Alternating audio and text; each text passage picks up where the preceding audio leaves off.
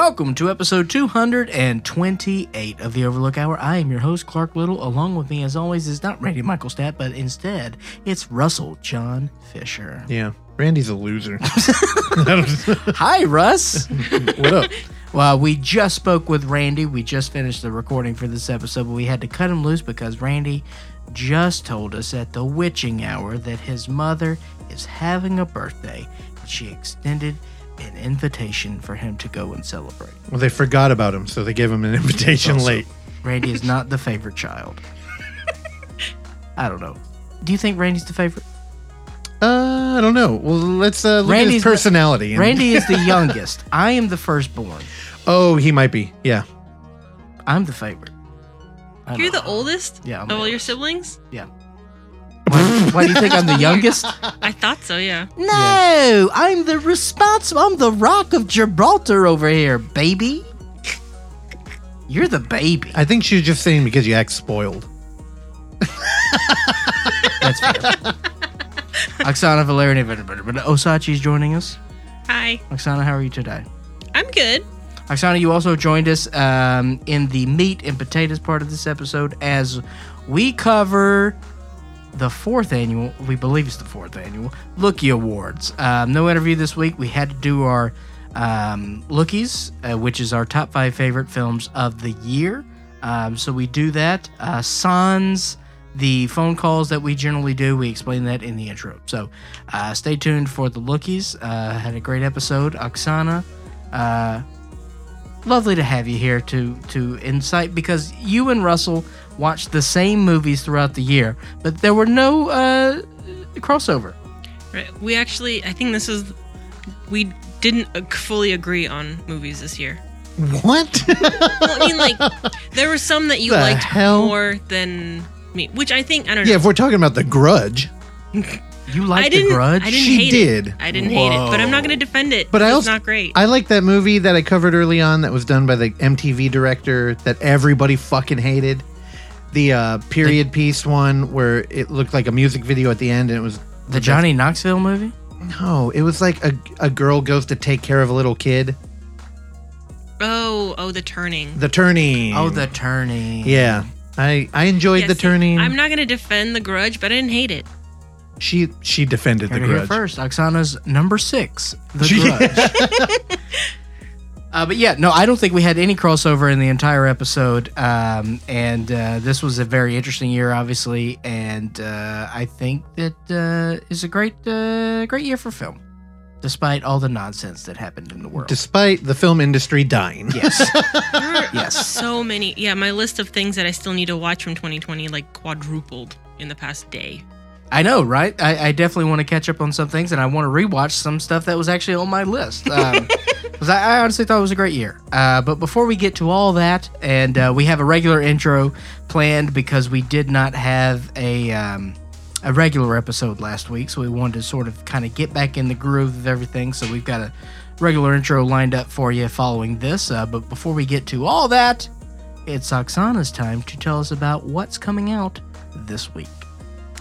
So I mentioned at the end of December that January is already like packed. It was already packed back then, and it's just getting more populated as we get further into the month. So the first movie I'm going to talk about came out last Friday on the 8th. I mentioned it a couple weeks ago. It's Grizzly 2. It's the one that was like 35 years in the making for whatever reason. It's with George Clooney. There's a bunch of like big celebrities in this movie. I can't remember. Yeah, Laura Dern, George Clooney. Yeah. Yes.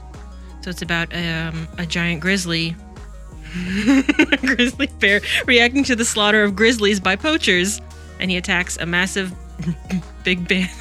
Why are you laughing? How you doing? This is so weird. Because one of the genres, it's horror, music, and thriller. Do you have wine in that little sippy cup over there? It's a giant thermos of water. Okay. Oh, okay. It's not vodka. I got a question for you. What's up with Barbie Wilde? She's playing Predator robotic drummer in this movie? AKA Randy. I know. That's... Yeah, okay. Sadly, he went deaf and could not hear that joke. He's actually on the line. This movie has a 12 Metascore. This is Randy. False. Also, that's a callback to a thing that hasn't happened yet in the episode. Good job, We're me. very good at that. I know. So yeah, it's a grizzly bear who attacks a concert in protest of grizzlies getting poached. I thought you were going to say a picnic. All right, so how's this available? It is supposedly in select theaters, but also on VOD. Interesting. Ooh. All right. I would love to see that in a theater. I know. Well, I mean, that might be good tell at a Gavin. drive-in. Do you think there's a black market of like theaters still showing films out here? I would love In California? Hey, I'm just saying, you know what? If the little Roxy hit me up with an email and we're like, hey, if you want to do it, we're still showing Oh, shit. I'm sure. I would hit me up, email Mom me. and pop theaters? Yeah. I would totally go out to the Balboa. Or fuck it, let's open up the Lumiere again. I want to see Isn't Grizzly it like too. Isn't it like a restaurant now or I'll something? tell you right now. In the Bay Area, no. I think the politics would agree with that, But I think in California Hey. places. But you know, if you're one of that 3% out there, those renegades, hit me up. I'll come watch Grizzly with you. Oksana, what else we got? Speaking of small theaters, Cool segue. last The Friday, small grower like me. last Friday the 8th, I Blame Society started playing at the Balboa's virtual theater. It is about a struggling filmmaker who realizes that the skill set to make a movie. A struggling filmmaker realizes that the skill set to make a movie is the same as to commit the perfect murder. Oh my god. Wait, why'd you apologize there? I read it weird, I think. I don't know. You read it verbatim. Verbatim? Verbatim. Verbatim. Documentary. Call back to a joke. Hasn't happened. 2 for 2. I believe this has come up in our meetings. I think it's either POV or hybrid POV movie or a faux documentary. It's hard to tell from the one photo they have in Yeah, IMDb. it is. But so yeah, that is available at the Balboa's virtual theater. All right. Also, and coming out this week, Why are you so giggly today? because I'm Because she's so loaded. I know. Look, my planner is covered in Post-its. Things are scratched out. I have too many tabs open. I don't know how you keep your sanity with your 80 tabs right now. Well, I'm insane. It's clear to me. Also, I do appreciate that it is the year 2021 and you still have a manual planner in front of you. Yeah, because everything gets lost in Google Drives. Not true. I like to Look see at my this. tabs open right now. Plus, when you write things down, you use a different part of your brain, and you might remember it better. It's true. That's why I got notes over here. Ooh, Foley work. I know. All right, what else I'm we got? done. Mick Foley work. Sorry, I had to get that Love in. Coming out this Friday, the 15th. Is Randy. I don't have a description, but Rock Camp opens at the Balboa's virtual theater. Oh, how do I sign up? Visit their website. Who was talking about this part of the show taking too long? But also coming to supposedly theaters, but also streaming is Don't Tell a Soul. Oh, that was all we get for Rock Camp? Yeah, I didn't have a thing open for it. Okay, Well, it's thanks fine. for mentioning it. Summer Camp meets Spinal Tap as we journey to rock and roll fantasy camp where dreamers from across America and around the world gather to shred with their heroes and learn to... I ran out. There's no more. Crushed it. I was crushing it. And then if I would have went to Rock Camp... So, I'm stalling for you over here. What do you got? Tell a Soul comes to select theaters and streaming this Friday the 15th. It's about two thieving teenage brothers stealing money to help their sick mom match wits with a troubled security guard stuck at the bottom of a forgotten well. With Rainn Wilson. Don't tell a soul. Jimmy Is fell he- in the hole. Is he the security? He has That's to be the Rainn security Wilson guard. there. Oh, man. Oh, that's old Moonface right there. He's at the bottom of that hole. Nuts. He's Moonface. I hate his face, dude. He's like that kid. He's a nice guy. What was that movie that was trying to be oh god, I'm 3 movies deep and I don't know any of them. In too deep. He's got a moon face. It was the wannabe Is it When- I'm not a serial when killer? Walk Hard came out, Yes. What was the Superbad? Yeah. So the fake Superbad had a round-faced kid that all the girls liked. He wore glasses. Nobody was buying that shit. McLovin? No, McLovin's in Superbad. Yeah. This was the wannabe Superbad. I don't know what you're talking Okay, that guy and Moonface Rainn Wilson. I hate them both. All right. That's all. I have one more thing to mention. Yes. It is available on YouTube as of Monday this week, so 4 days ago when this airs. That is mine and Russell's Spotlight on the Grim Exchange YouTube channel. Oh, God. You threw me for a loop there. Please don't watch it. We are talking about found footage games and a found footage movie that Russell loves. Yeah, I do a review of Megan is Missing on camera. Miriam, I don't know what she drugged us You with. guys but I put did. a ton of work into this. Well, Oksana did. I sat in front of a camera after drinking a couple alcohols and just did what I do on here every day. She actually edited together a video in like Nexpo style, and power to you. You did the harder work there. I love how when Russell came in here and said that, yeah, I got to come in here and record this 3-minute thing. We both knew it was going to be past 3 minutes. He's like, yeah, I would double the time. Well, later on in the episode, you talk about how long it took you to record our shortest podcast. You want to tell him how long it took you to record a 4-minute video? With all my technical problems and blah, blah, blah, I think it took about 15 hours. So, I sent it off at 3 a.m. this morning. Mickey, Clark, she's got you beat.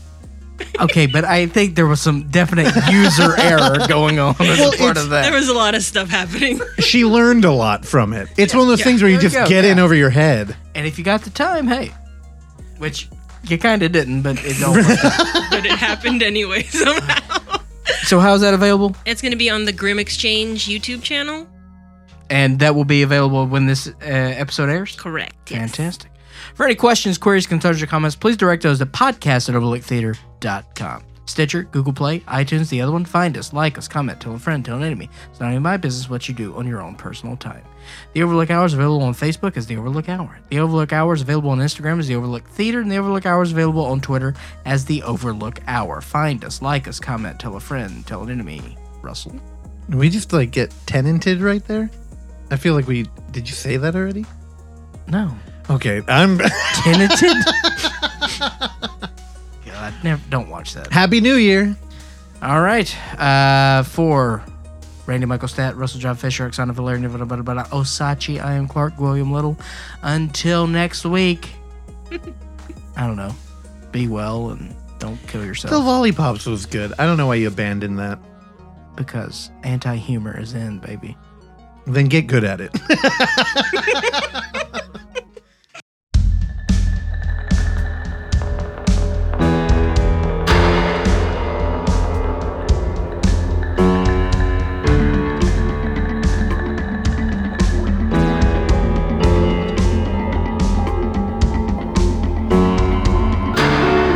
I didn't feel dumb for sneezing, but I did for saying excuse me out of habit. I heard the killer laugh as he headed directly to the closet I was hiding in. This week's two-sentence horror story brought to you by Joe Oliver. Joe Oliver, I love you, man. Where have you gone? Last 2 months ago, we were talking about making a shirt design or something. 9 two-sentence horror stories later, haven't heard from him. Joe Oliver, this is his 9th iteration to the canon of two-sentence horror story. Joe Oliver is 5'7" tall, 111 pounds. He is from Narnia. I thought that I would do some background research on the people that do the two-sentence horror story. Okay, I was going to ask where you got that information. Off the dark web. Oh, I believe it. You hanging out with James Dobbins? I talked with James Dobbins Jones. We got all the statistics for all of our people. So, did you get your surprise last week? Last week was a completely normal week for me. Anything spectacular happened. Randy, did you get your surprise last week? I didn't know. Stimulus check? Yeah, I didn't get mine. I got a voicemail today saying, hey, our bad. But yeah, did you get one? Or do you qualify for one? I'm not legally listed as a person according to the government of the United States of America. Oh, that's a bummer. I mean, you have a mailing address. You don't have an ID? I'm a ghost who haunts a doll. Yeah, but they give out money to dead people. I was about to say. Yeah. I used to be a real life human. Oh, God. Okay, we'll have to check I was the actually mail. a celebrity. All right, enough about you. But you're going to need that money We'll save that for next week. because I hope you're listening. We're out of 2-sentence horror stories. Well, what am I going to do? I'm file for unemployment. I mean, the stimulus check should come. I mean, check your voicemails. Maybe you got one too. So here's what we'll do. I'll just hang out in the basement until you need me again. Yeah, we'll find out. So I'm on furlough from the Overlook Hour. Pretty much. Times are hot all the way around. Well, I thought we were essential. Do you have a violin music queued up? Maybe you could plead to the audience to send you more work. The only violin music we have on this show is this. Okay, close enough. All right. I'll see you guys next week. All right, maybe. Yeah, that's not a joke. There's, it's supply and demand, Randy. You haven't been demanding. People haven't been supplying. I'll miss Talking them. about the horror stories? Yeah, the 2-sentence. Yeah. variety. Yeah, we're running dry. Well, as a reminder, we were supposed to procure these ourselves, and then it sparked with our listeners, and then we got a bunch of it carried us for several months. You're right. We were supposed to write our own. Yeah, we'll figure it out. But again, please, if you have any 2-sentence horror stories, please send those at podcast@overlooktheater.com or don't DM us, call us, carrier pigeon. And we've had a comment of a 2-sentence horror story we read. Yeah. So it's whatever. But you're right. We did totally shake that responsibility that we created on our. So before we get started, I need to, Russell, you do not know the story. Randy, you do not know the story. Oksana, I had to tell her as soon as I saw her what happened this morning. Randy, as you know, for Christmas, I have gotten a waffle maker. Now, I'm going to say every day except for 2 days, for 2 weeks, I have made a waffle every single day. Mm-hmm. Today, I go into the kitchen. Yesterday, I went to the grocery store and procured nothing but junk food. Nothing but junk. Smoked Gouda potato chips, which are actually okay, by the way. They're pretty Gouda. Oh, what the fuck? Get that. That caught me off guard. And I got banana nut bread and muffin mix. I was like, you know what? What if I made banana nut waffles? I've got bananas that I purchased from Amazon that are now just getting ripe because they came to me greener than we were starting this show. You From the Amazon? Yes. I mean, maybe. Chiquita. Chiquita. So, but as soon as I got all the ingredients, I'm like, I don't want to do this. I just want to go get breakfast. But you know what I did do? I put the kettle on. Oh, and then I grabbed my keys and I get in my car. Oh my God. As soon as I cranked my car, see, this is where the story gets a turn. As soon as I cranked my car, I was like, I left the kettle on. So I go back into the house, turn off the stove, pull the kettle off the eye it was sitting on, get back in the car, go to Wendy's, go get breakfast. I order at Wendy's. I give the man my card. He hands it back to me. Drive right off. I come all the way here. I come home. I grab my orange juice, which he gave me with my card. I open the door. I said, where's my food? I go back into the car. I didn't get the food. I just realized I didn't get the food. So I go all the way back to Wendy's, say to the man, I was here 15 minutes ago, and I paid and left. And he laughed, and he said, yeah, man, come get it. And, was it gross? I'm not fit to have children. Okay. I think I've finally reached this to where it can't happen. Maybe you should just get a therapist. I'm not responsible for me. I think you're so caught up worrying about shit that hasn't happened that you allow dumb shit to happen. Also, another reason why I don't want to have why I can't and don't want to have children. Russell, Randy, I can send this to you as well, but I'm going to show Russell a picture of what my sister sent me this morning. Oh no! She just sent me this picture, and she said, "I give up." Oh, is it poop? That is her toddler shit in the chair. And it is just, it looks like a Look at it. It looks like a It brownie looks like a little chocolate, like, cookie. yeah. It looks like a Girl Scout cookie. No, if you were hungover and you walked in, somebody might eat that. But it is milk chocolate brown. Yeah. And it is just in her suede chair. It looks like it came out of a cookie cutter. It does. Yeah, I know. Which she's really a professional cookie maker. You want me to put that in the show notes? Yeah. You're thinking about it. Man, I just can't do it. Then being there for a couple weeks and like having the child almost break her neck in front of me, it's horrible. It's a terrible. I can't deal with Yeah, but that. you love I children. can't deal with it. Because I am a child. I think get it's important to not lose your, childlike excitement. Who are you talking to? I'm just saying, like, nothing is better than seeing like the excitement in the kid's face, Mm-hmm. because that is just unfiltered happiness, man. So if you can tap into that in your normal life, that's a win. Yeah, maybe you're perfect for parenting. No, man, I can't do it. I can't do it. It's hard. If it takes 5 seconds. She said she left her in that chair for 5 seconds, and then she fucking laid a deuce in the chair And or yanked it out of her diaper. you just throw the chair out, beat the kid around a little bit, tell them never do it again, Nah, man. put their nose in it, lock them in the dungeon, What if they started eating the turd? You got to teach them. Also, welcome to 2021. Oh, okay. Yeah. That's your go-to. It's good. We have like 4 poop buttons over there. We do it for. I know.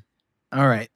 So this is the Lookie episode, but I wanted to do a normal episode intro for this to bring in the new year, and B, because we were coming off last week's Creepy Clark episode. Thank you all for your kind words for our sort of exploration into the unknown, and even our already irreverent show took a quite more profound irreverent turn with that episode. Those words in that episode, I don't know.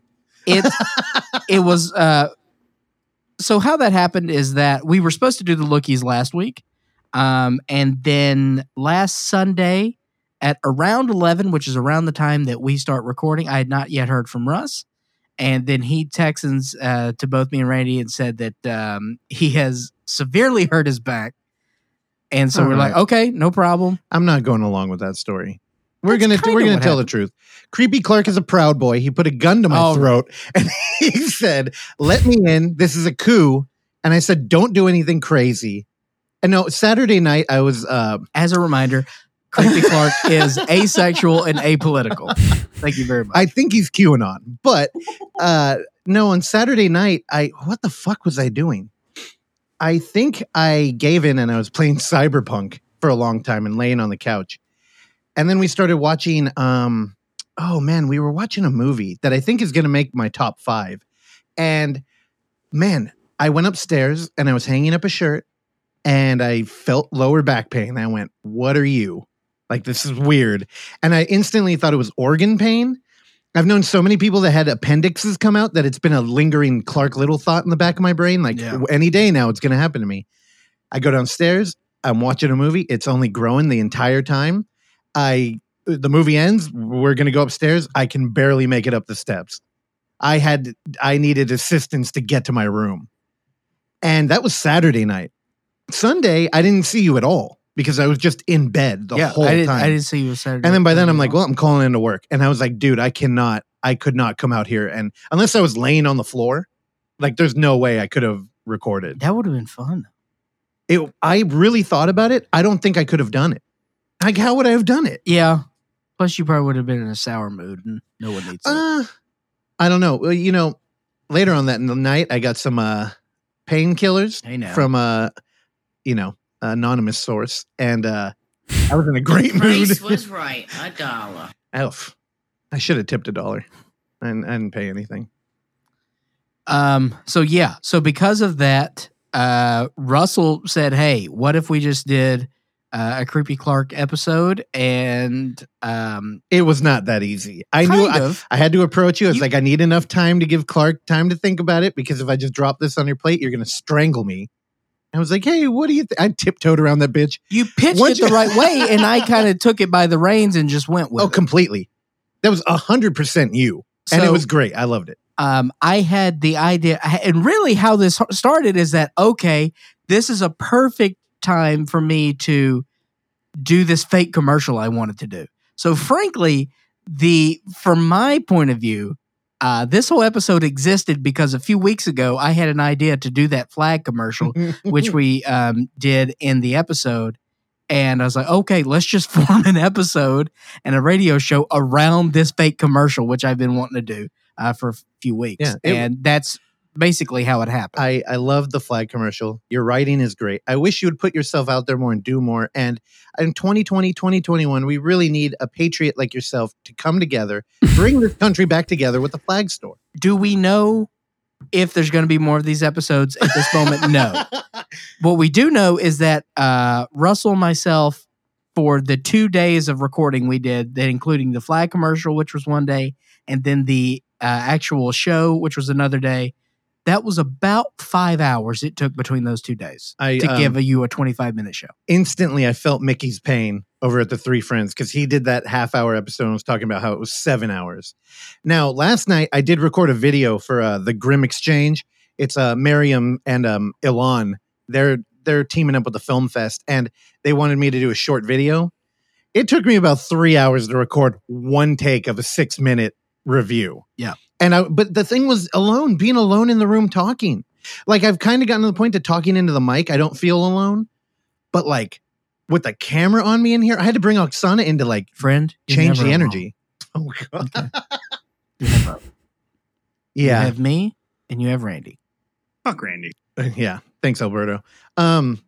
You're like, oh, are we ever going to do this again? And then you're talking about having kids. This is clearly your baby now. And I saw the twinkle in your eye when you were saying This that. is my baby. So I apologize to everybody who's listening still.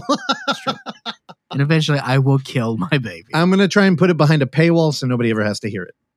All right. So before we throw it to the Lookies, and we're going to bring in Oksana Valerian of an Osachi as our special guest for the Lookies. Now, the reason why I want to do this is because I am very interested to see how much crossover between you two.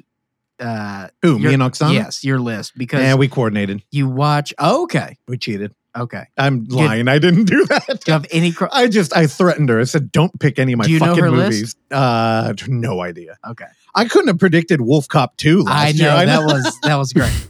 That's my favorite thing. So before we have her in, we'll cover intro movies like we do each and every week. So, Randy, did you have anything that maybe you were trying to catch up on your Lookies list for your top 5 of the year, and you found something that didn't quite make your list, but you want to talk I about it didn't like anyway?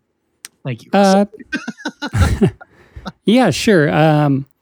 One movie that I had been hearing a lot about just from others' top 10 lists is a movie called 14 by director Dan Slate. It's a very low budget movie. Drama gets pretty real, but it's very naturalistic. Has great performances. Yeah, it's really solid. I think you could find it on Grasshopper Films. Is who's distributing it? Grasshopper Films. Okay.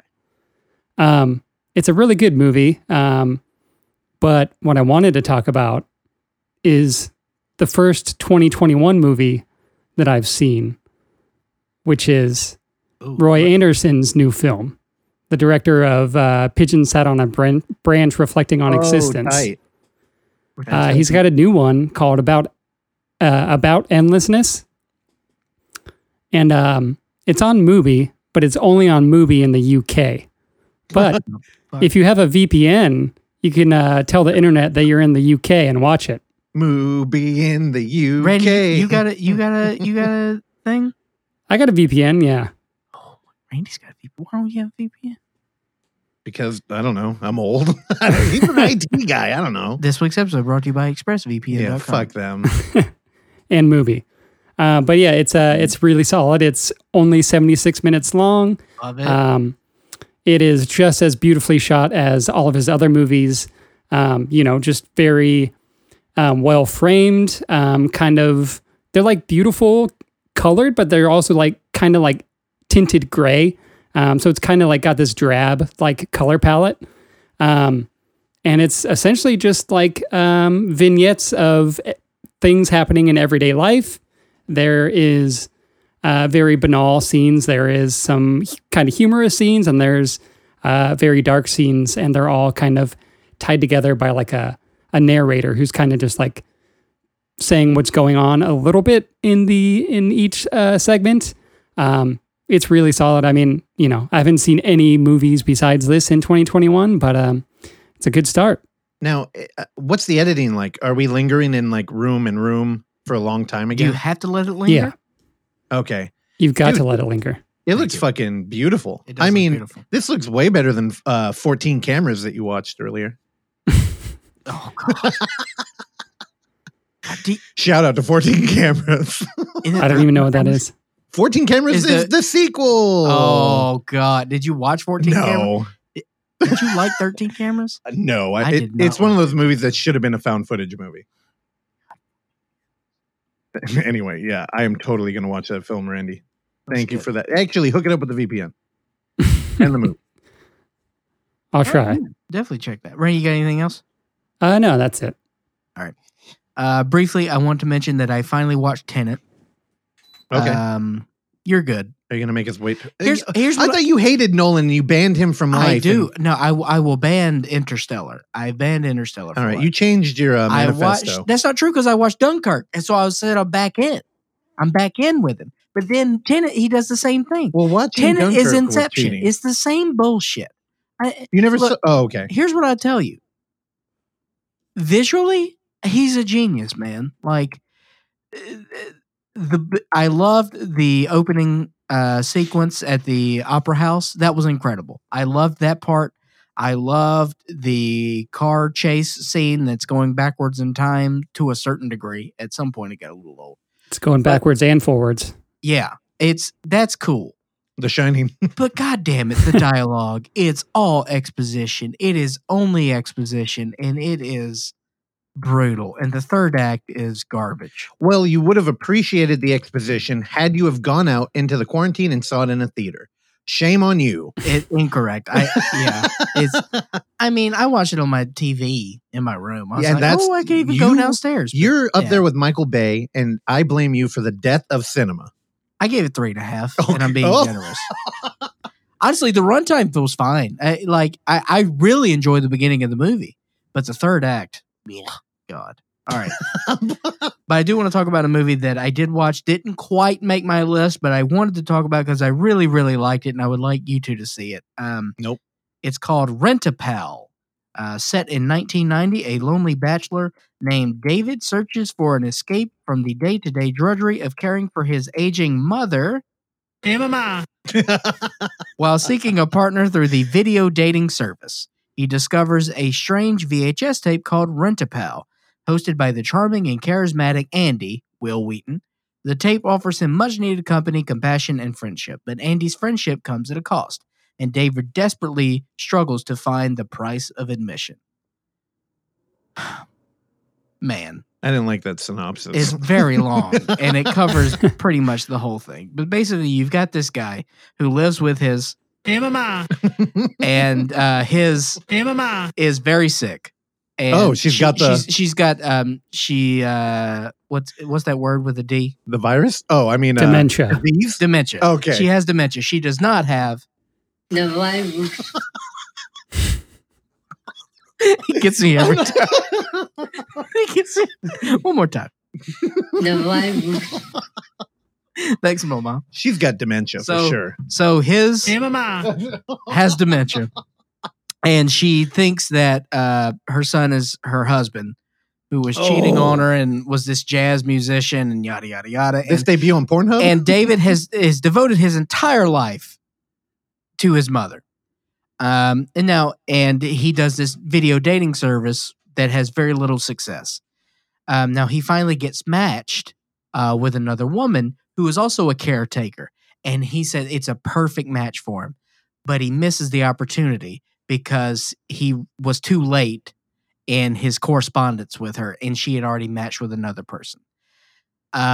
As a whole part of this, he had grabbed another videotape while he was at that service. Mm-hmm. And that videotape said Rent-A-Pal, and it's Will Wheaton talking just in a chair. He's got a coffee table in a blank room, and he says a few things about himself, lets the time pass so that you on the other side of the television can correspond, and you're having a conversation with this person on this videotape. And it's Rent-A-Pal.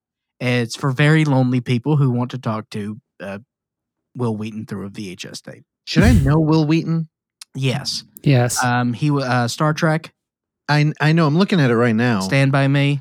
Yeah, Secret of Nim. I'm like, all these movies. The Big Bang Theory. I was about to say. You know Will Wheaton. I don't know the face though.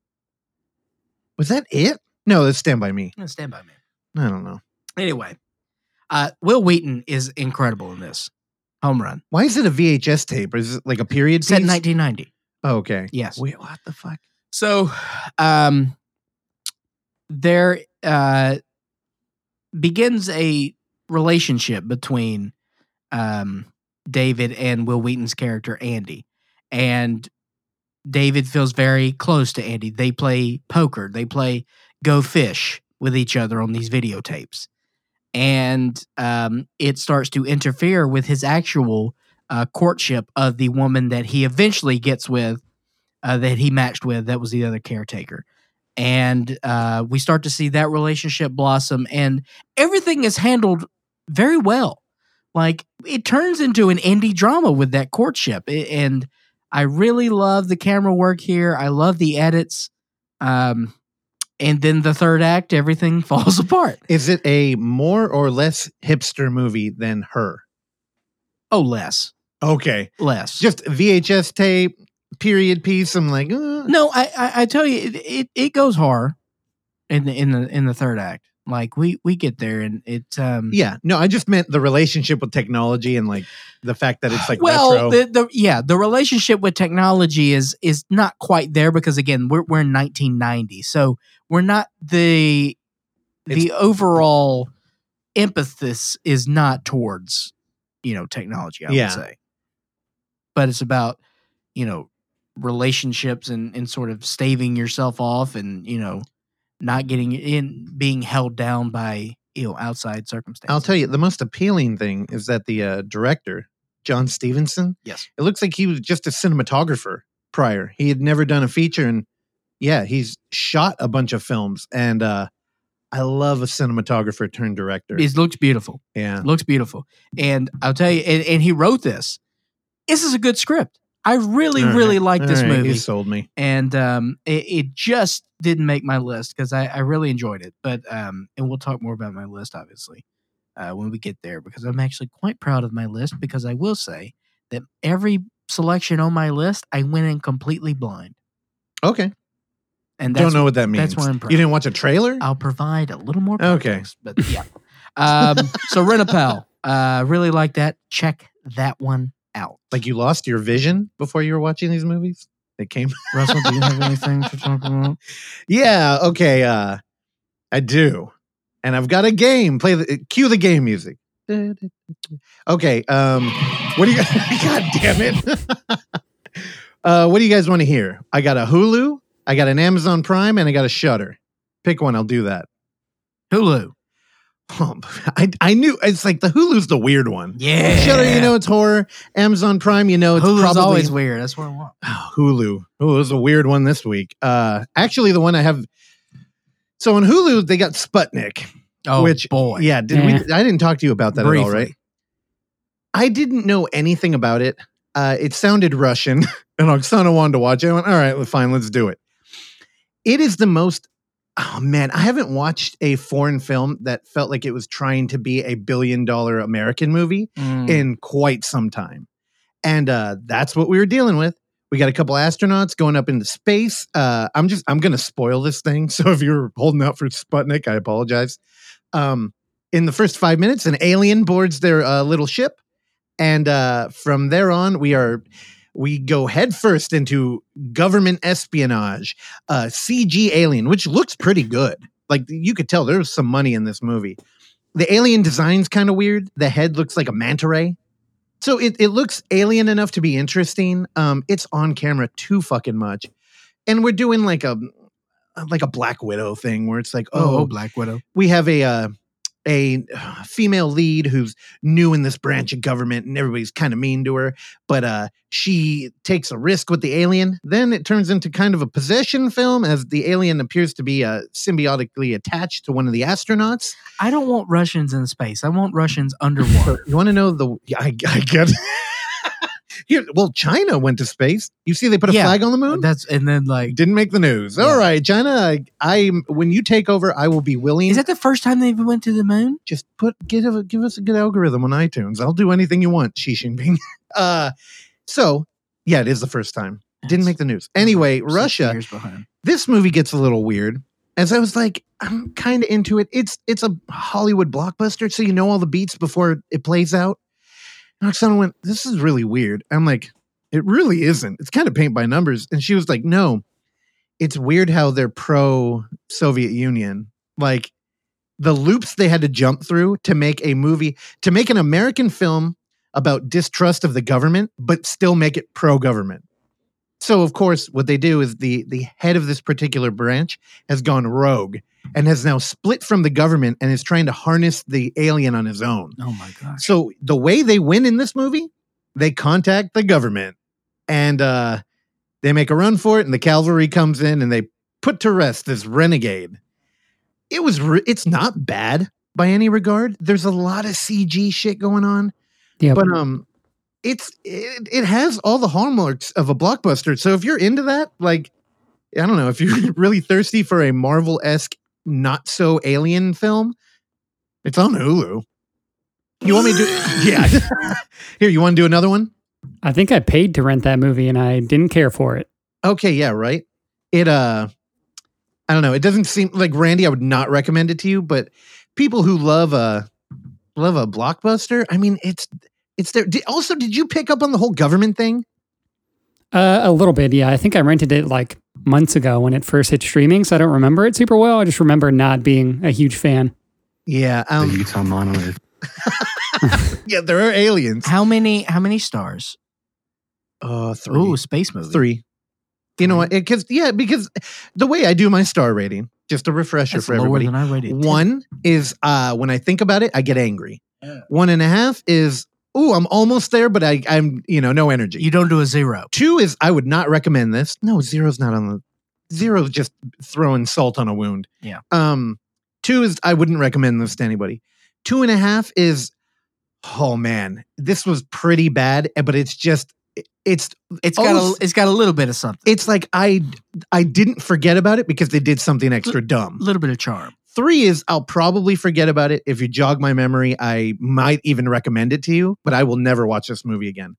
3.5 is, if you come over and you're excited, I'll throw it on. Now, see, 3's crazy. 3's crazy to say you never watch it again. Now, it's just, it didn't make an impact. Because like Tower Heist is a 3, and I've seen Tower Heist 27 times. No. See, when I get to 3.5, like if you came over and you're like, I'm pumped for Tower Heist, and it's screaming. Let me explain something to you right now. I cannot explain the plot of Tower Heist, and I've seen it I don't even know what it is. so many times. God damn it. It's good.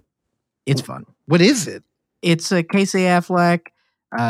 You got your. I'm out already. See, if you came over and you were pumped, like that movie. Eddie Murphy's famous return. Yeah, I probably would Ben be Stiller out. Came out 10 years ago. Oh God, 10 years ago. Oh my gosh. Yeah. Tower Heist. Where did you go? So 4 is I'll probably buy it and I would happily rewatch it. 4.5 is this almost was perfect. There's just one thing that I can't shut up about, and then 5-star is Cats. See, I go in an entertainment-based system where a lot of people would say Cats is a failure of a film. No. But it's like, man, if I had a lot of fun with that thing, and maybe I Yeah, I don't know. I don't know what I would rate Cats. What did I 5. rate Cats? I rated it 100. Yeah, on your 4-star rating. Correct. Okay, and quickly, what do you want to do? Prime or Shutter? Randy, I chose the last one. You chose this one. Prime. Oh, damn, Randy. You on heard Prime? the man.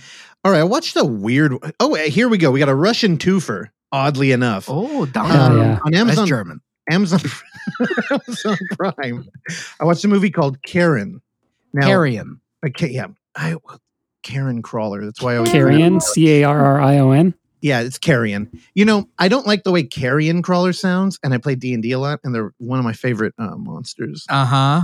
So I call him Karen. Yeah, it's bad. It's a choice. So Carrion, short runtime, 72 super indie film. We got a couple of witches. We open up. We're in San Francisco. We get a gratuitous shot of the bridge, a girl hanging out, a la Vertigo. Love it. We move into the woods. There's a little bit of tension here with these very young looking women. There's some lesbian shit going on. Oh, yeah. And the whole film is edited. So one of the girls is not only a witch, she's psychic. And they do this oh, man. So future events are edited in early. It kind of feels like Harmony Korine, where we get out of sync timelines, but it's really all about like an emotion and time carrying on and an interesting way to do exposition. In this film, it's pretty much all visual, and it plays into a lot of like anxieties. It almost ruins the movie. The editing is really weird. The plot is not great. There's like a douchey dude in a leather jacket with sunglasses who becomes our villain. And then Russia shows up because one of the witches grew up in an orphanage in Russia, and she's an experiment, and that's why she's psychic. Again, I just ruined this movie, but this was a weird one. I rated this 2.5. Ooh. And you know what? I said, you got to watch the director, though. Michael Ziaco Hall. This motherfucker has an eye.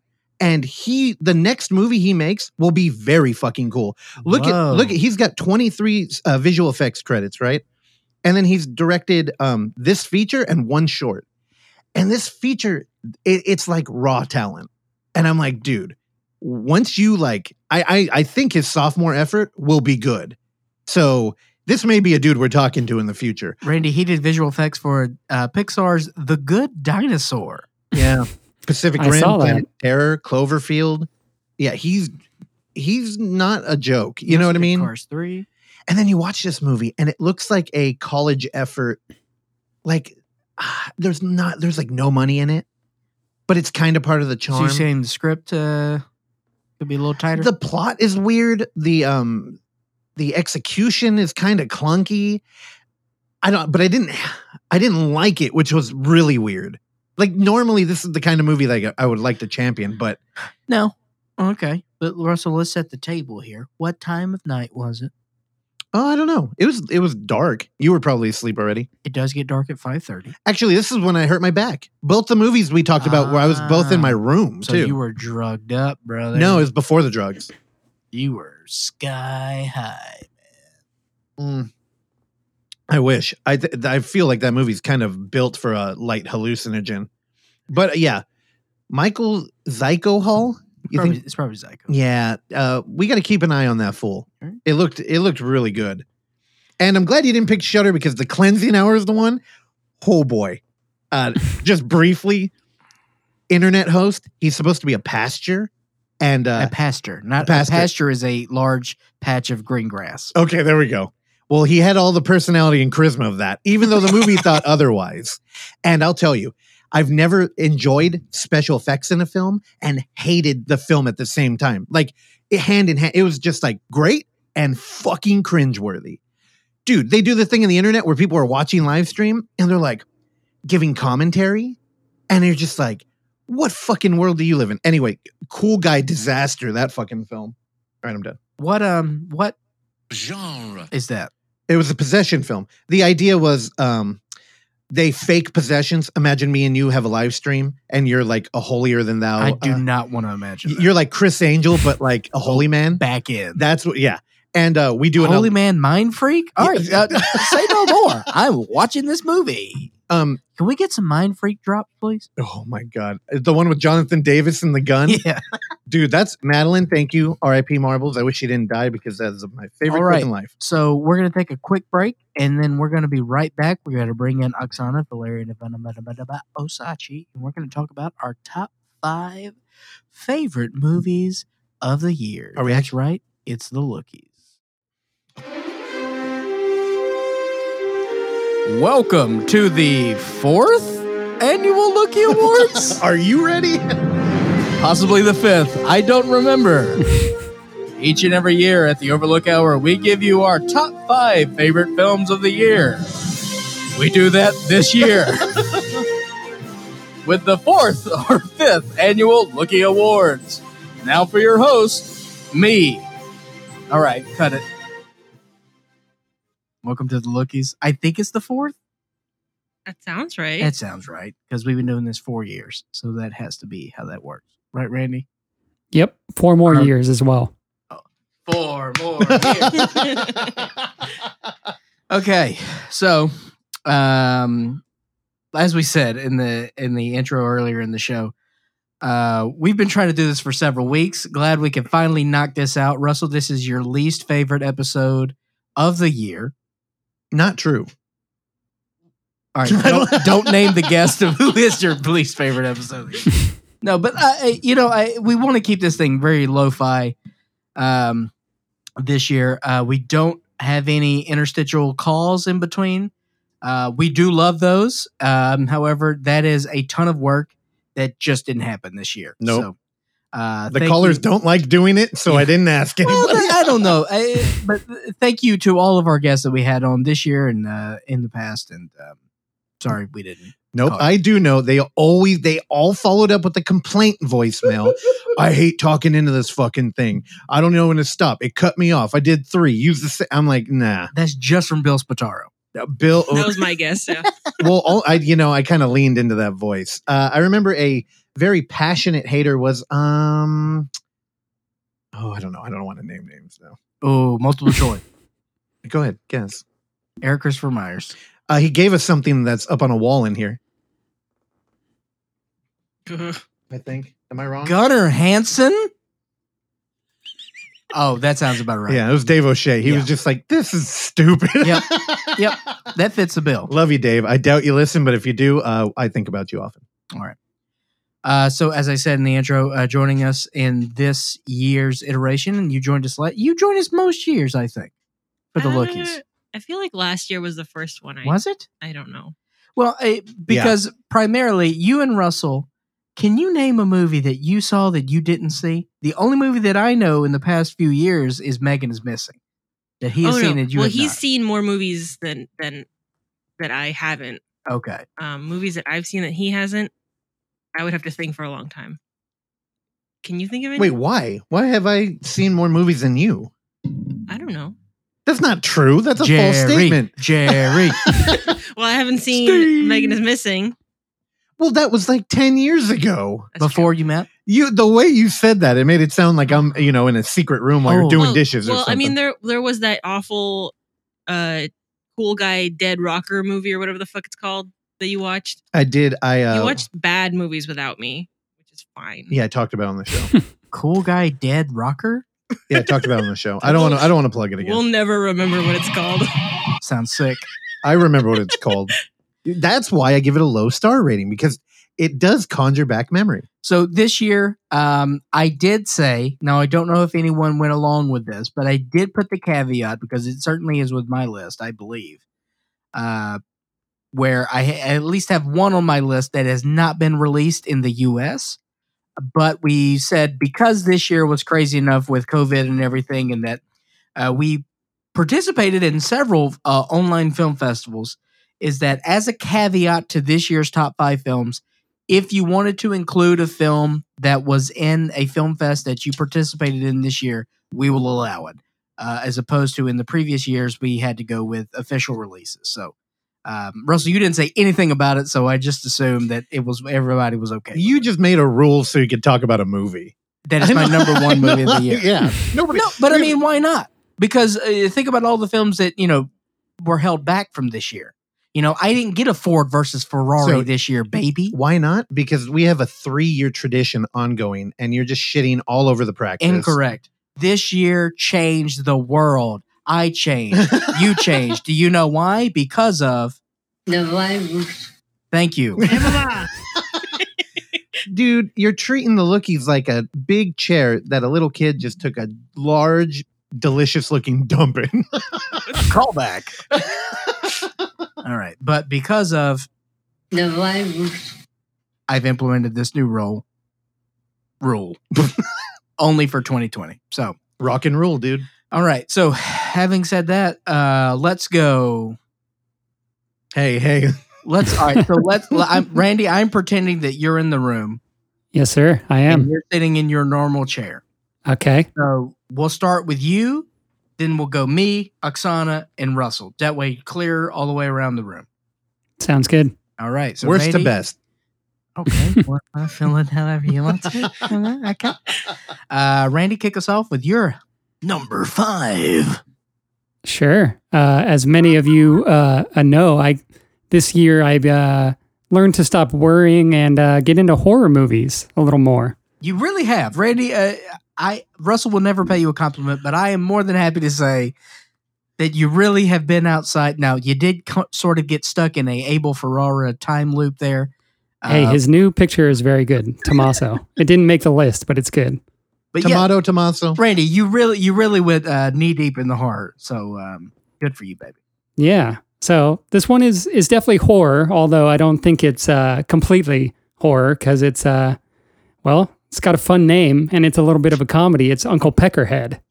Hey, nice. Yeah.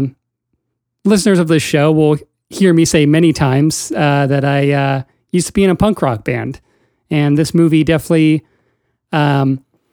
portrayed that experience very well. It's a little goofy, like I mentioned. It's like comedy horror, but yeah, I really fell in love with the characters. The main character, what's her name, Judy, played by Chet Siegel, kind of reminded me of like the role that I would play on tour because I was the sober one and kind of like the responsible person who had to like, make sure people were up in time and that we got in the van like in time to make it to venues and stuff. And So, Randy, if I may, you were the band.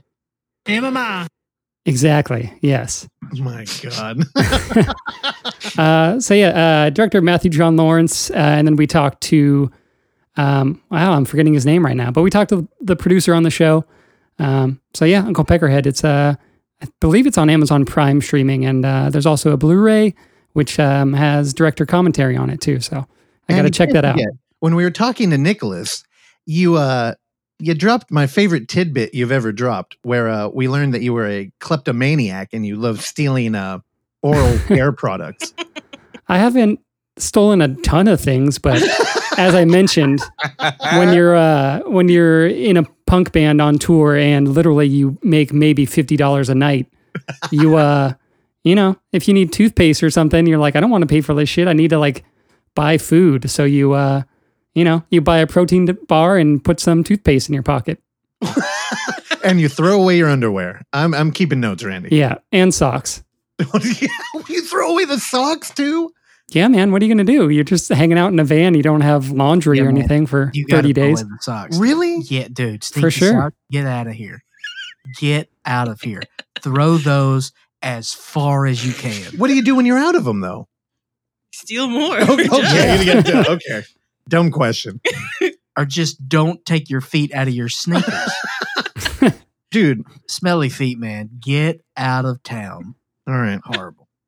Randy, excellent number 5.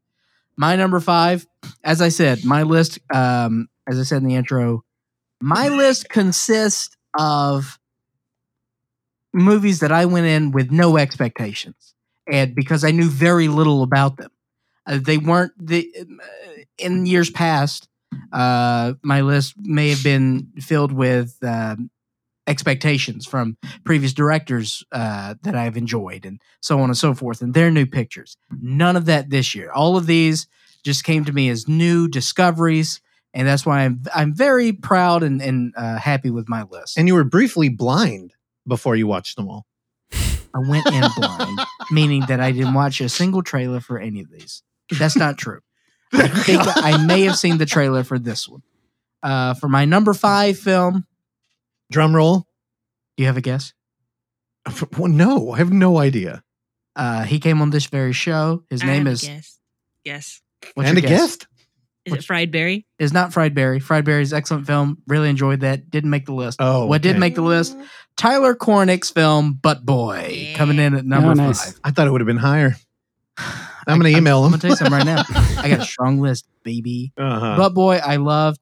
This is a film we've talked about a good bit on the show. Check it out. It's on Amazon Prime. It is a straight procedural about a man who has an obsession of sticking things up his butt. And he has a very powerful vacuumous butt. Vacuumous? Is that a word that people say now? Yeah, I think that's a word. Vacuumous. I'd say it was a portal butt. Ooh, portal butt. It does turn into a portal butt. I love Butt Boy because of the silliness of the plot done with such straight-faced sincerity in that everything is done very serious, and the treatment of it is just played very straight when you're dealing with very silly things such as putting people and things up your butt. And then you compound that with alcoholism and child abductions and things of that nature. So I really love Butt Boy. I've seen it 2.5 times now. Also, one of my favorite things that happens on the show, Tyler, a guest that we could probably not book again, as that movie got pretty popular after he was on the show. Yeah, because we gave you that overlook bump. You're welcome. Tyler. We do that. That happens fairly often, and I think that's a good thing. But man, it kind of hurts. You book a guest and you're like, "Oh, dude, we're buddies," and then it's like, "Oh, next week, they were on How Did This Get Made?" And it's like, "Oh, fuck, jerks." It's weirdly good timing a lot of times, it feels like, because I have not been able to get a response from Tyler since he came on the show. Well, and James Dobbins just was arrested yesterday. So Really? no. Oh. Your Clark's So let face her break. lit up. Oksana, you're number 5. All right. I'm gonna go with the first movie I saw that I didn't hate Case Stu in. Oh, Oh. First Hell movie yeah. of last year. Oh my. Theatrical release. Underwater. all right. We saw it in theaters twice. The first time was terrible. They didn't turn the lights off all the way, and they Y'all played. saw it twice? Yeah, we went back. We saw it again with Dude, you with got to. Dan. It's so good. It's very claustrophobic, even though the ocean is vast and endless. Oh God, this movie That stressed was me out. deep. I like that. God, you know what? I should give this another go because I just don't know. I missed the fun on this thing. And I love underwater movies. You're the outlier here. I am. Yeah, I am. probably you and Randy. I don't think. Randy I think would like it. Randy, did you end up watching this? Yeah, I watched it at home. I don't love it, but I liked it. That's right. I do remember you talking about it. Well, it's probably because when we saw it, they played half an hour of 1917 beforehand, which maybe Clark got salty about. I think. I don't Oh, know. he loves a good opportunity to complain. I don't disagree with you there. You also saw it with the lights not completely off. So Plus, it showed the best part of 1917, which is the first 15 minutes. True. Thank you. Yeah, that's a good pick. I really like that movie. I mean, fuck. That's the movie people missed out not seeing in a theater, not Tenet. Underwater was fucking good. I probably don't disagree with you. I mean, Google it, and all the articles that pop up are like, "How is this movie not doing more? Like, why Yeah. aren't people seeing it?" Yeah, great. All right, no Russ, one has been able to tell me what Tenet is about. Even after Christopher seeing Nolan it, can't tell you what it's about. I feel like Russ, that's a you're bad number sign. 5. I did not do numbers because I don't believe in what's the saying? A rose is only as pretty as something. Yeah, Seal said that. I'm pretty sure I nailed that Shakespeare quote right there. What do you want to hear? Let's go. You know what? Let's just read them in the order I wrote them down. We got the drum roll. No. Okay. No, To everybody's what? do you not have like any sort of preference? Like, your number 1 needs to have some No. gravitas. I wanted to do I wanted to, I'll fake it till I make it. Okay. So the one that, to nobody's surprise, that fell on my list after Randy called it out in a text message is Gretel and Hansel by my boy Oz Perkins. It's number 5. I know it doesn't really feel like it should be because I bought a damn prop from the film. Yeah. Beautiful film. I loved it. Yeah, I should have saw it twice in theaters. I did not because I procrastinate. And I don't know, I feel like I've talked about it enough. So, yeah, it's awesome. I've seen the first 10 minutes. Looks great. Why didn't you? I had some other things going on. Which bathroom were you using? Did you leave the theater? No, he watched in his room. In my room, it's on Amazon Prime now. Yeah, it's on Prime. Everybody should watch that film. I think it's also on a Blu-ray on our shelf. Yeah, we have it on Blu-ray too. You knew that. Okay. Let me explain something to you right now. I didn't watch this. I wanted to watch this for months, but I didn't, despite you having it down there because it was still in the shrink wrap. And I respect that. And I didn't want to take the shrink wrap out. And I didn't ask you to take the shrink wrap out because I didn't want to have it. All right. Here's the thing. Let me tell you the news. I left it in the shrink wrap so you wouldn't watch it. I know. And it's not a conversation I wanted to have. It grew out of the fucking movie cuck bit that I hated. It was dumb. And then, one time I accidentally did it to you and you almost cried. So you movie cuck me. What was it? All the time. What was the movie? There's been so many. You're like, you watched it? And then I could feel yeah, the violins coming in the background. Yeah. What was the movie? I don't remember. You don't even remember. Because there's been so many. No, there really hasn't. Okay. Yeah, but you'll watch shit that's like brand new. I just got it in. I'll be like, this is going to be perfect for 2 years from now when I get around to watching it. And then you'll watch it and I'll be like, God damn it. Okay, but that's why you had the shrink wrap and I wasn't going to do the shrink wrap. That is a fair point, I think. Thank you so much. But it's on Amazon Prime and you quit anyway. Randy, you're number 4. Sure. My number 4 is going to be a movie that I saw at a drive-in in the middle of the summer. And it's not Tenet, although this movie also kind of suffered from the drive-in just because the sound was very bassy. But I did rewatch it again recently. I think it's on Hulu now. It's director Amy Seimetz's film She Dies Tomorrow, which I don't think any of you have seen yet. No. We tried. We were about to. It just didn't happen. Okay. I won't. Yeah. I won't say too much about it then, but yeah, it's 84 minutes. It's kind of a horror movie, kind of a very bleak, dark comedy.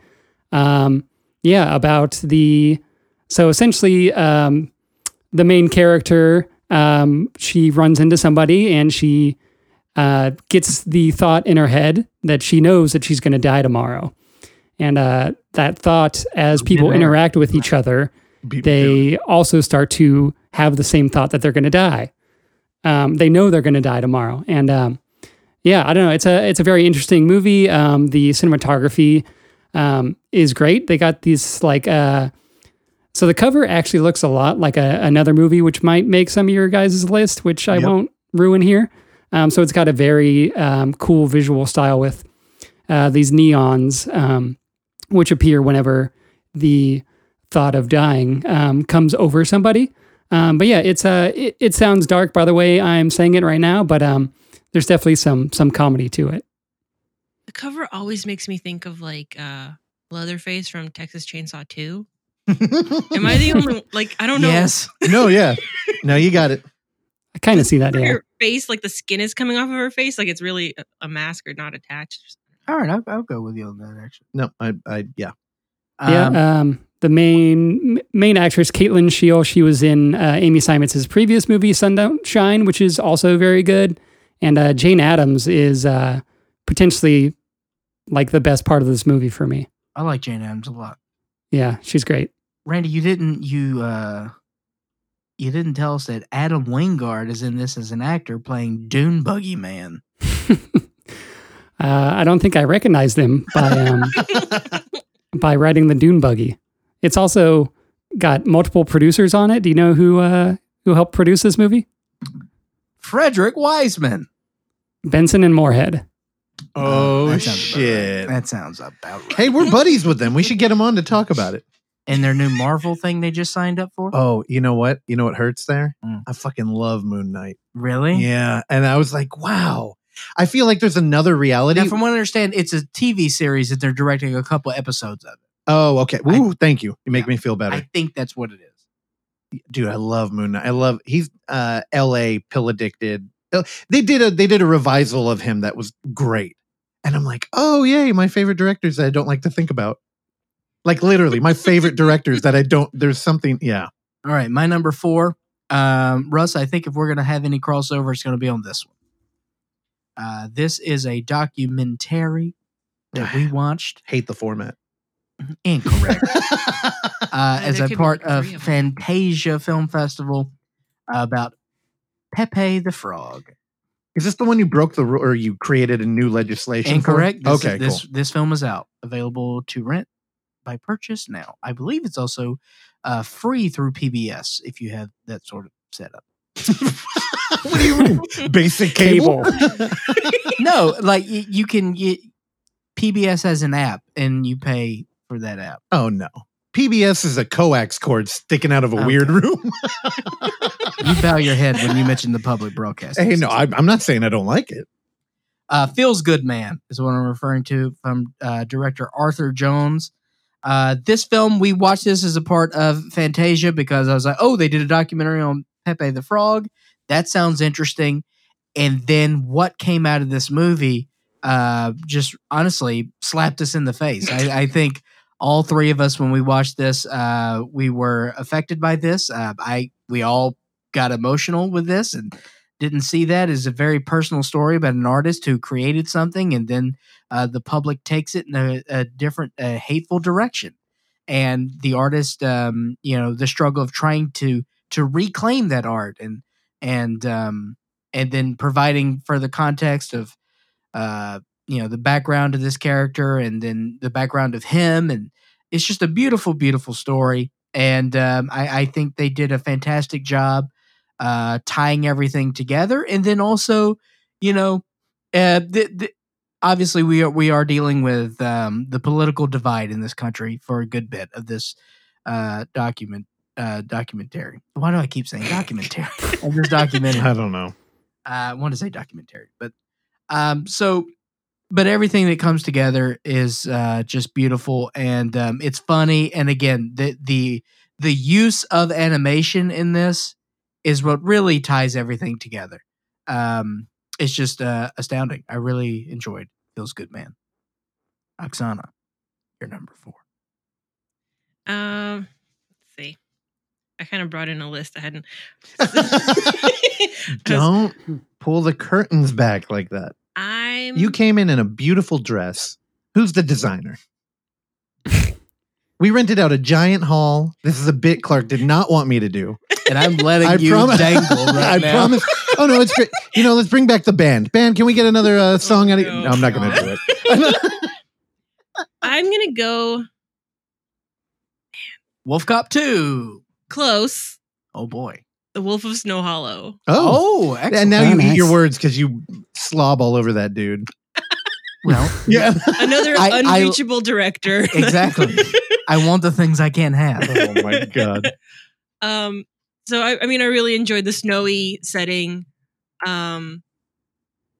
I like wolves, I guess. It's like I never realized. Dude, we should get you one of those like shirts with like wolves on them. God, I like wolves, I guess. I was wolf cop for Halloween. I don't know if I ever mentioned that. I like wolves, I guess. God, Oksana it's- Osage. you would have won a game show with that costume, going into like Party City the hours before and Yeah. throwing that. Dude, good job. Oh my god, that thing got hot as fuck. But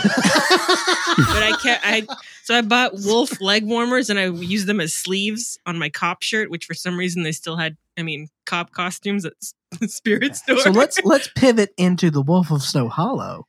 So another cop and wolf combination movie. There we go. Snowy setting. I don't know. I really like the way Snow looks. What's his name? The director. I'm blanking on his name. Oh, God. Jim Cummings. Jim Cummings. There you was go. a Good really- save. He was a great lead. He stressed me out during this movie. He made awful decisions. but I would 100% watch this movie again. Yeah, almost made my list. It's probably in my top 10. Really enjoyed it. I thought it was like really cool, and I like the scene with the casket. And Russ, you're number 4. Oh, I thought we were doing a thing there. Okay, my number 4. Again, Randy wants to call me out on my fucking movies. They get Hell yeah. lowered. Randy wants to allude to a poster looking like another poster that everybody totally knew what he was talking about and kneecap me on my own damn show. Then you know what? Possessor, number 4. I feel like this may have been the most hack choice of the decade, as everybody caught on late after we aired the show. We illegally downloaded it. We loved it. And I say we, and then Clark went back and rewatched it and went, nah, not making my list. I enjoy it. I think Brandon Cronenberg has done the unthinkable. He has taken over the ship that his dad built. I don't know. I don't know where I was going with that. And, body horror's in the blood. I don't know how you can elaborate on a subgenre like that and really make it feel fresh. It, before that he did Antiviral, which I think was the best movie to watch during the quarantine. You still have a couple years to catch up on it with the way things are going. And now that I'm deep into Cyberpunk, which, I mean, on a regular episode, I will complain about the writing in fucking Cyberpunk. I do not like those characters. But, I mean, for future technology, horror, spiritualism, the fucking... You want to talk about gender relations, to quote Cobra. And, I talked a lot about freaky and just, kind of exploring the idea of being born in a different body or experiencing things through the eyes of another gender and the body. And I feel like Possessor had the most understated. No, that's correct. There's one brief moment where she's in a male body and she sees, and, they're looking through the camera footage and she sees people having sex. And it's the most nuanced approach to like the internet. I don't know. I fucking love the movie, and so did everybody else. So I don't know why I'm rambling, but dude, it's so good. I can't wait to see like more from this dude. I'm with you. I just Same. really enjoyed it. Didn't make my list. So good. It's number 12 out of 25 on my letterbox list. Yeah, it's good. And you know what? I felt like of all the lists I looked at, this was the one that was like either on or mentioned. Like everybody. I mean, they're late to the game. They need to listen to the show. They should have pirated it when we did. Randy, you're number 3. Sure, my number 3 begins my my hack list if you're in the art house world. Here we go. It is a movie that Clark saw half of, and then he couldn't figure out how to stream it anymore. That's because I had Oh my explosive God. diarrhea in the middle of that, and then the Roxy kicked me out, and then I was down $12. Also, Randy, I watched the first 2 hours of City Hall, and then I gave up. You're missing out.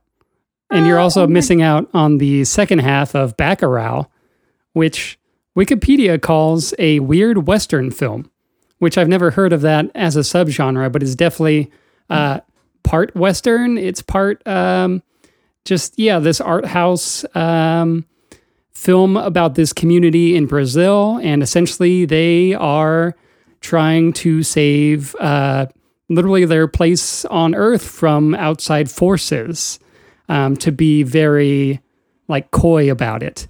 This movie has a ton of surprises for me.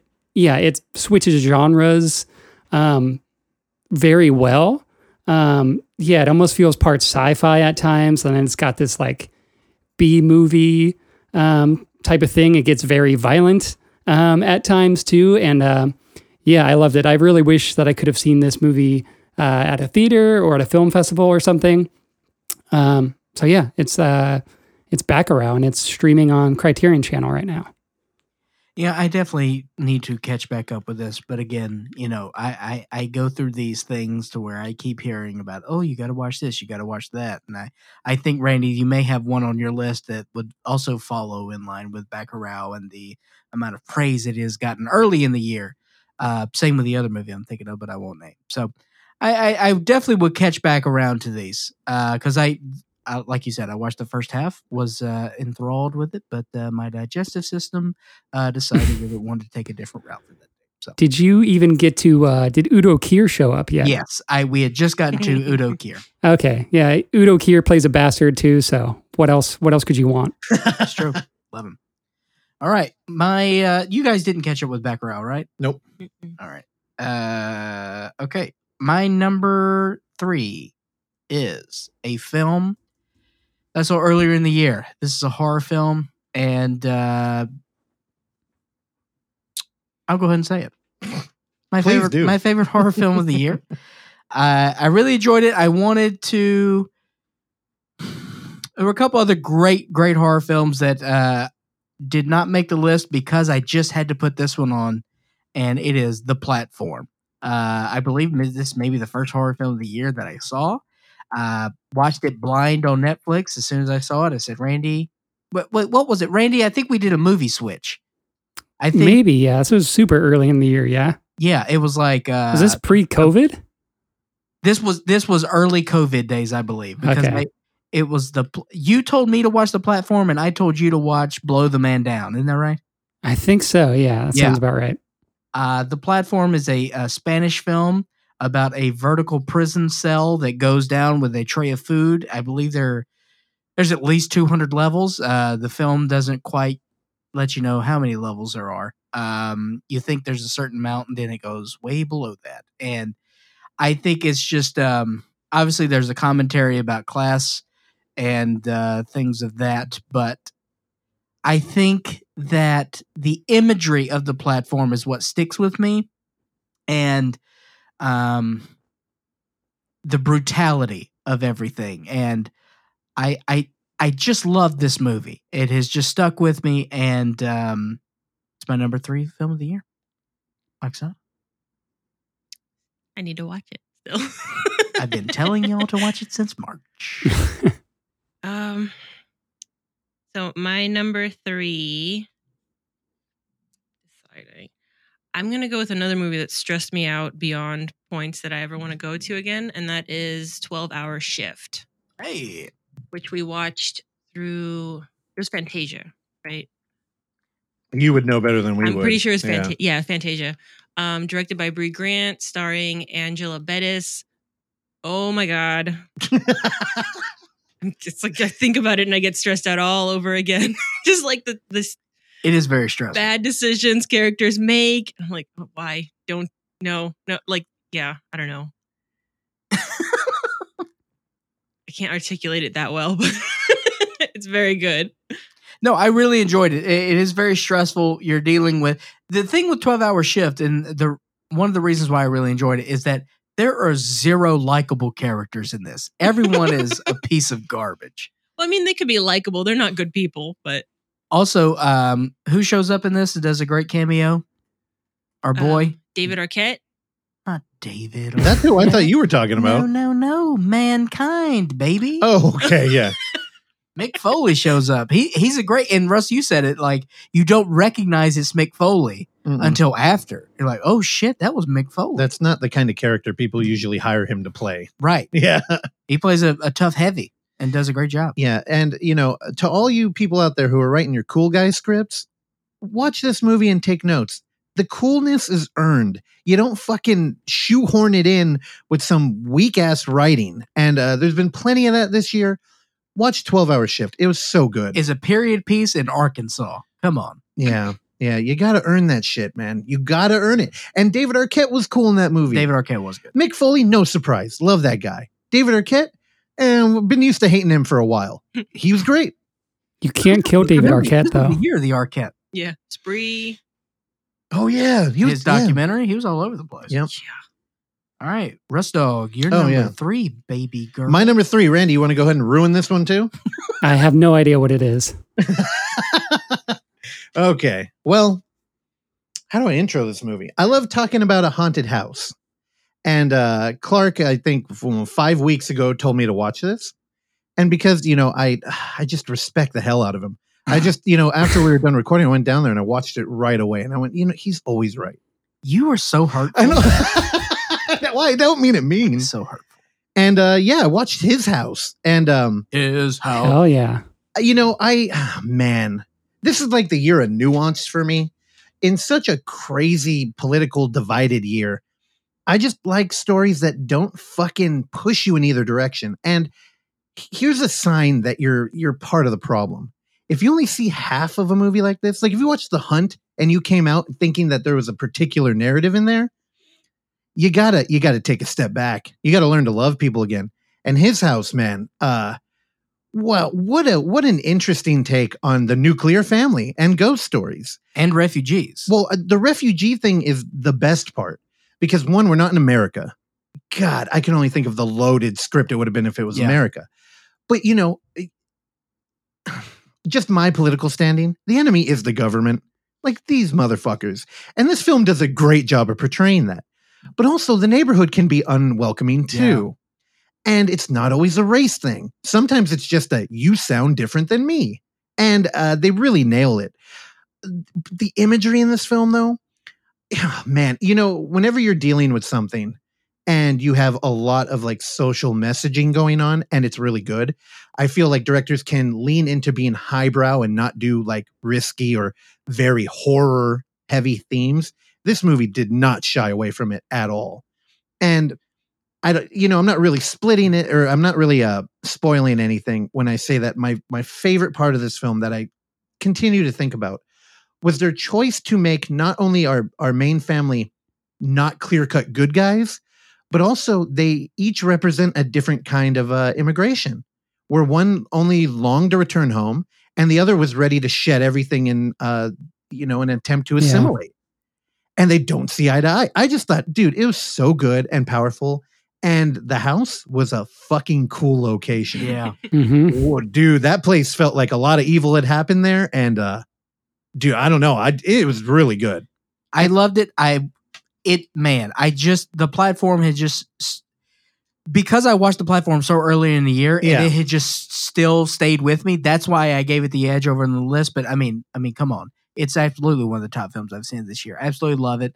And I'll tell you right now, it was a tough watch for 6 o'clock in the morning. You know, I thought it was like, meaning that it's just, that's a heavy way to start your day. That's what I mean. Like emotionally, I came out of this movie kind of uplifted.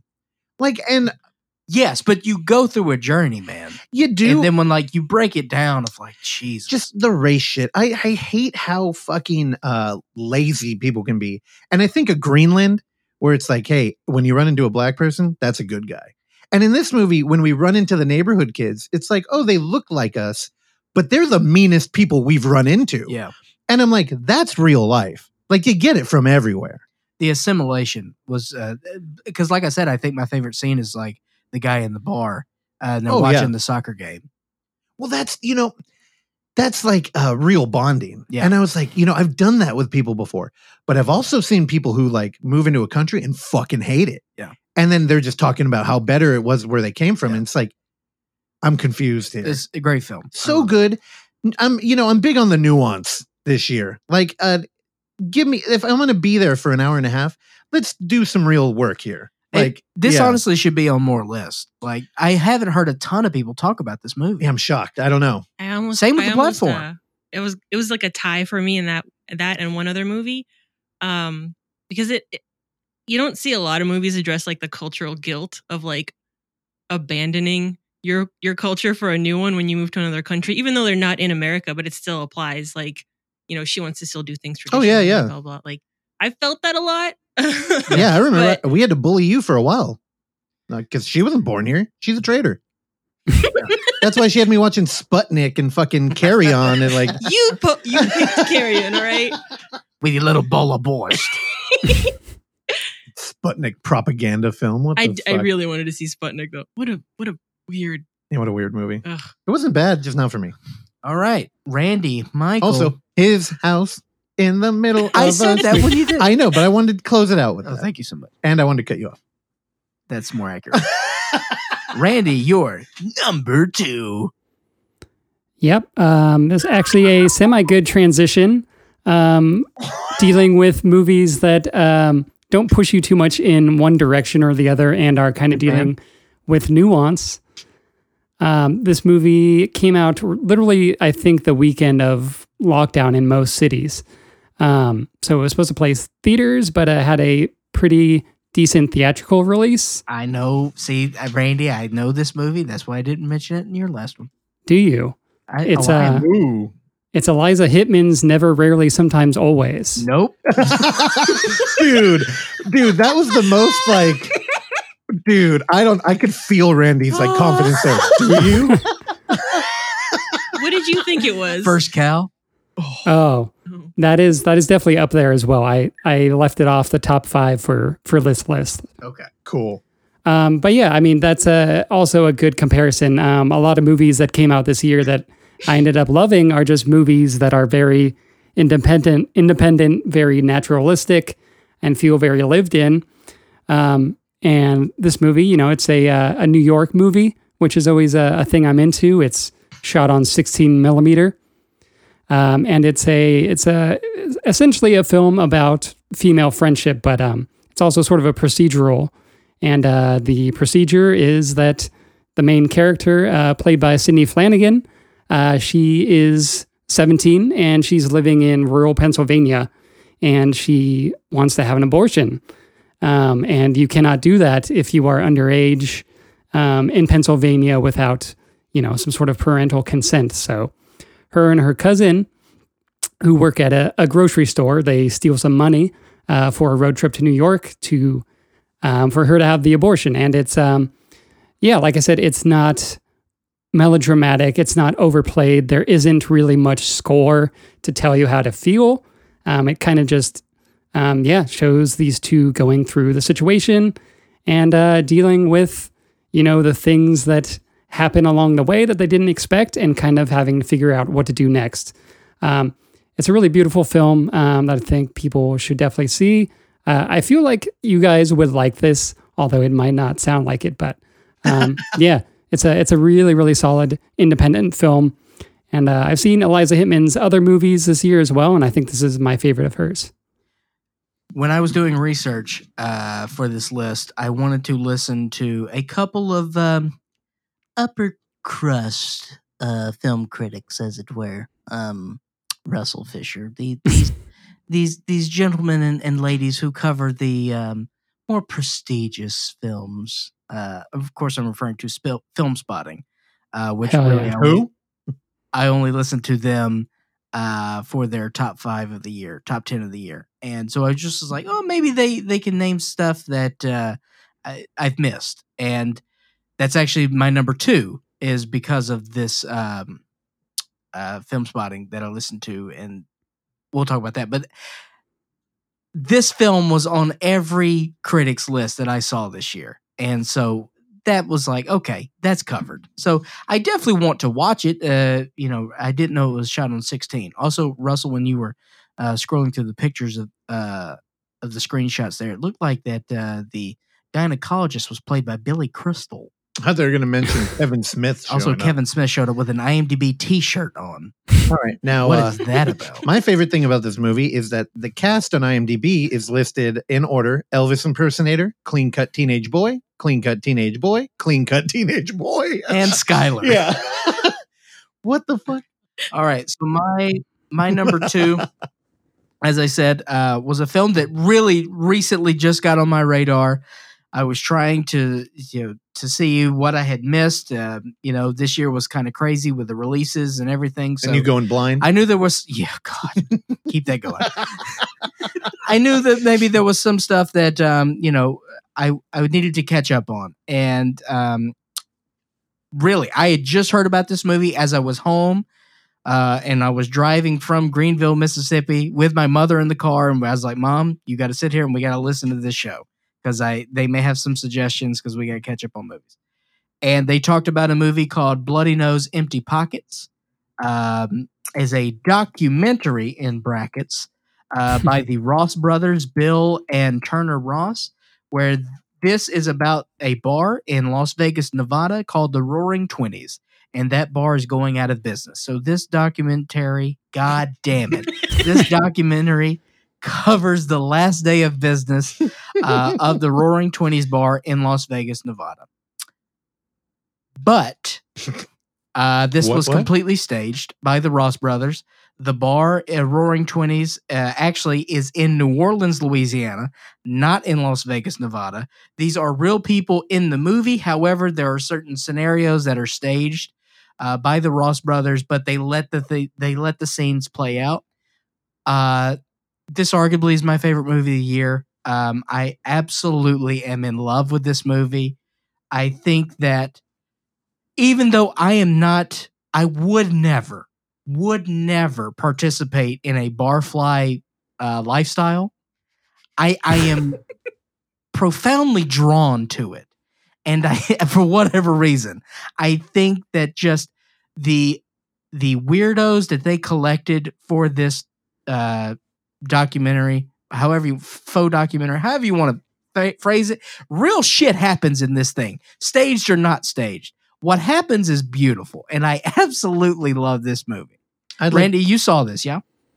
Yeah, I saw it several months ago. Yeah, it's really good. It is very hard to say what it is, what the movie is, if it's documentary, if it's real, but it's definitely intriguing. Russ, I highly recommend for you guys to see it. I think it's absolutely in our wheelhouse.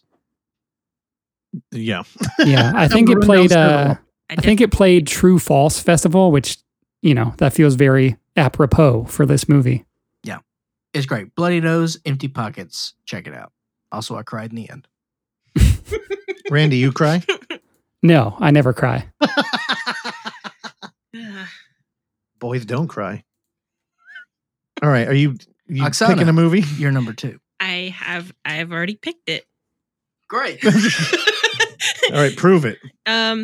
So it came out, God, in the heart of lockdown, I guess. I can't remember exactly. Ooh, The Heart of Lockdown by Oksana Osachi. It blew up all over. I don't know. It's hard to tell sometimes, but I feel like everyone was talking about it. It might just be the circle that I'm surrounded by, and that is Host. There you go. Zoom, seance, Halloween movie. Really well done. I know people had I don't know, it kind of feels like a hack choice because, I feel like it made it on a lot of lists just like Possessor did, but it's so well done. You can't deny that it's so much fun to watch too. No way. I didn't see it on any. Really? No. Weird. I think people love to hate this film, which is true with like the whole culture of found footage horror. I feel like it was, I don't want to say like revolutionary, but definitely like inspired a lot of people, I feel like, to, make something similar. It's safe to say that this film would not exist without the quarantine. Right. And because that's what the movie's about. So I think that the execution of Host, no one can take any of that away from it. The execution of what they did was perfect. it had, of course it had whatever issues, but what issues? I don't know. I've heard gripes about it, but yeah, that's what I mean. Like choices. Honestly, you know what? I thought we had coordinated and we're not going to have overlap. And I looked down and I'm like, wait, it's not on my top 5. It was supposed to be. I don't know. I guess on the other side of the page, I made a change. I don't know, but I totally was going to put this on there too. Yeah. It's almost the equivalent to a comment on a YouTube video that just says first. When it's like, this is the first quarantine movie and it's on Zoom. It's the first Zoom movie. And I think when it's the first, a lot of people are just kind of like, yeah, you know what I mean? And then just wait. I don't think there's going to be one that tops it. And we watched Control Alt Trick Treat. And then there were a couple shorts like this. And every time a new form or a new film with that format came out, you just realized how good Host was. Innovative. That's the word I was trying to think of. It feels pretty like innovative in the world of in-world camera movies. Yeah, no, I loved it too. I stand by that, and it was supposed to be on my list. I apologize, it's not. Like, for real, I was going to try and break it down like we did last time, where it had like fantasy, found footage, and that's fine. I flipped the page, and I'm not sure which one. I think we all like Host on this show, and but I'm glad that you guys are doing great. This is good. There's a Stowaway on my list. I don't know which one it is. So all right. Oh, it's my turn. It's your turn. Number 2. much like Randy. You know, me and Randy, we connect all the time. We started talking when we knew we each had a love for French cinema. And I recall back in the day when Randy even had a, French New Wave in his Instagram profile. And then he quickly removed it. And I don't know why. It's still a controversy to this day. Now me and Randy connect about different film topics. This year it's abortion. And my number 2 film is Swallow. And you want to talk about nuance and a complicated story. And people liking a movie for the wrong reasons, because I do know the right reasons, and you're listening right now, it's wrong. And fuck, man, talk about a complicated movie about where we come from, what the rest of our life is going to look like, relationships, and just like from the opening scene where, we have a beautiful prisoner in a beautiful cage to the end scene, which is a long shot over a credit scroll of a woman's bathroom. There is no more impactful departure. And also, we're dealing with a not a haunted house, because this is hardly a horror movie. I saw a lot of people talking about this as a horror film, and I think the themes are horrific, and the reality of this film is, kind of terrifying, but it's in a domestic way, which almost is more impactful. There are no ghosts here, but it's a haunted house, and the turbulent relationship we're dealing with in this film. You want to know the best part of it? I think that dude really did love her, though. And it makes this film way more heartbreaking. And I would love to spoil the shit out of this movie, because I think there's a lot to talk about. It has here. eluded me. Oh, you haven't watched it? It's very, very good. I don't know if you'd like it. I think you'd be into it because it's emotional, but like, I don't think it would have made your top 5. Well, frankly, I didn't watch it because of my, connection with Butt Boy. Yeah. So I think that I stuffing things inside your body, So there's a thing. Lockdown, baby. So we got the body horror there, right? But it's tied into psychology in a way that is so interesting, and the way that people handle it is fucking great. And you don't get that a lot in body horror. Usually, it's a very introverted kind of like perspective we're looking at. Mm-hmm. But this film's all about the bridges that never were with other people, and the ones that do occur are not the ones you expected. It's so fucking good. I thought about this film harder after watching it than I did Charlotte's Net, which, featured true gore. Yeah. And I went upstairs and I was just like, man, it's so fucking good. And anybody out there who's like, finally, because so many of you told me to watch this, if you want to talk about it, please let me know, because I could go on and on. I mean, rape and abortion are big themes in this movie, and beautifully handled. I don't know. I loved it. It was an abortion, Michael. Yeah. So, Randy, I know you talked about Godfather it so 2. Early on. Yeah. Like, did it even come close to your top 5? No, actually, I almost kind of forgot that I had seen it until you brought it up right now. But yeah, it is very good. I'll tell you, dude. So Randy's number 6, Swallow. Like, in cinema, we get a lot of like beautifully photographed food. And I know we all like that. But this film quickly pivots into like just abstract art almost, where it's like, we were filming a fancy restaurant. Like we were at the French Laundry with our lovely governor, and we're filming his plate. And then, juxtaposed to a thumbtack we just found in the carpet. Both treated exactly the same, and it's so good. I can't wait to get more from the director. What's his name? Carlo Mica? I don't know. It's like Mirabella or something like that. Yeah, I can't say names, but yeah, I loved it. And Randy, I apologize to you. I apologize to Marbles, who came from Beyond the Grave, and everybody else who told me to watch it. You were all correct, and yeah, I don't know. All right. We finally have made it to our number 1 film of the year. Randy, Michael, kick us off with your number 1. You got a guess? Wait, anybody got a guess for Randy's number 1? All right. Who's got guesses? I was going to say First Cow, but he said it didn't even make the list. So, and now First Cow, when I was looking around, everybody's fucking list. Everybody's list. And look, I Beautiful will movie. see First Cow. I want to see First Cow.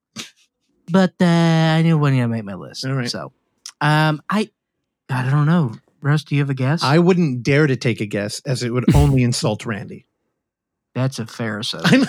He'll be like, "Fuck no, you Randy, can you give us simpleton?" Can you give us one clue? It might have a small tie-in with my number 5 that I talked about. Your number 5 was. Give us a quick reminder. Uncle Peckerhead. Uncle Peck. Oh God. Wait, really? Sort of. All right, just go with it, Just Randy. give it to us. So this was my the most immersive movie for me, which I want to watch again with headphones on because it's dealing very much with sound design and the character who is a punk rock drummer loses his hearing. It's the Sound of Metal. There's no the. Riz Ahmed learned how to play drums for this movie. He is wearing punk rock t-shirts that I used to wear back in the day. He feels very much like people that I've met on tour. Him and his girlfriend basically are touring and living kind of this Airstream van.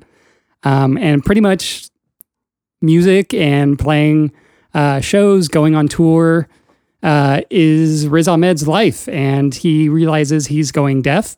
And the doctor tells him, hey, you should not play drums anymore at all. And the first thing he decides to do is go play another show. And that makes his hearing even worse. And then the rest of the movie is about him kind of integrating with this deaf community. And he's also dealing with addiction. So there is like a rehab facility here. And it's a beautiful movie that deals with the deaf community in a really unique way that I hadn't really seen before, and how he wants to get a cochlear implant, but the deaf community is really like anti getting cochlear implants because they don't see being deaf as a disability. So the way they dealt with all that was just like very insightful, and yeah, Riz Ahmed kills it in this. And yeah, it's a movie I think about very, very often. Yeah, I so many times almost watched it. And Randy, your earlier review this year definitely stayed with me.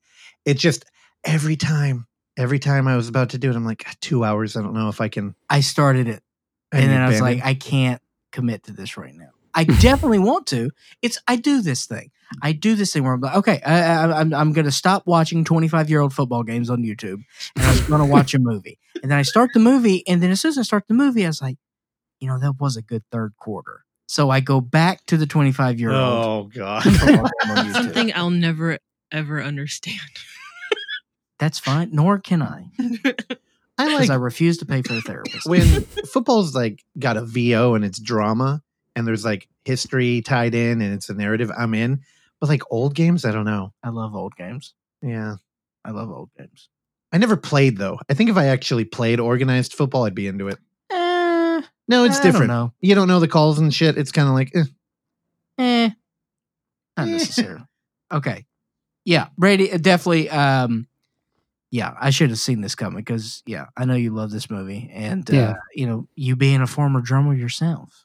Yeah, it's also a horrific movie to me to, be put in the idea of losing your hearing. I mean, I don't use it as much, and I'm not really, full-time musician anymore, but it's a horrifying thing, and the sound design portrays that very well in this movie. What is that thing that a lot of fans of the genres we like, Randy, get in their ear when you listen to music too loud? What is that called? Just like hearing. Wait. Oh, tinnitus? Tinnitus. Yeah. Totally think I have that. Yeah, I have it a little bit too. And dude, it fucking hurts too. Like when it wants to pop up and just remind me it's there. Oh my God. Like I do. But again, I don't want to talk about that because again, Clark got over being blind. So thank you. How'd the community feel about that? My number one film of the year is The Exception. First Cow. The reason why we made this, I made the rule of film festivals being allowed in. Russ, I assume, do you know what my number one? I have no idea. You don't know? I have no clue. My guess would have been the platform. I have no idea. No. This is from the Fantasia Film Festival. And we watched a Belgium film called De Patrick. Yes. Oh yeah, I forgot about that. Patrick. Yes. Dude, did Pelican Blood come out this year? Pelican Blood is eligible because of the new rule, I which thought it I was put 2019. in, Okay. which is why I put Pelican Blood in there to sell this idea to you, which no one responded. I vaguely thought, like, the 1 second I gave to what did you pick, I was like, oh, it's got to be Pelican Blood. Pelican Blood's in the top 10 for sure, but But that doesn't count. It's going to be on my next The year. reason why, because it's a bummer. But Patrick is the opposite of a bummer, and honestly, that's why it's my number one, because it just made me feel so good. Because this is about a nudist camp colony in Belgium, and our main protagonist is a simple man named Patrick, who is the son of the owner of the camp, and he is the handyman of this nudist colony, and he's missing a hammer. There's your movie. Hammer time. And I love, oh God, I kind of hate that art and I love it at the same time.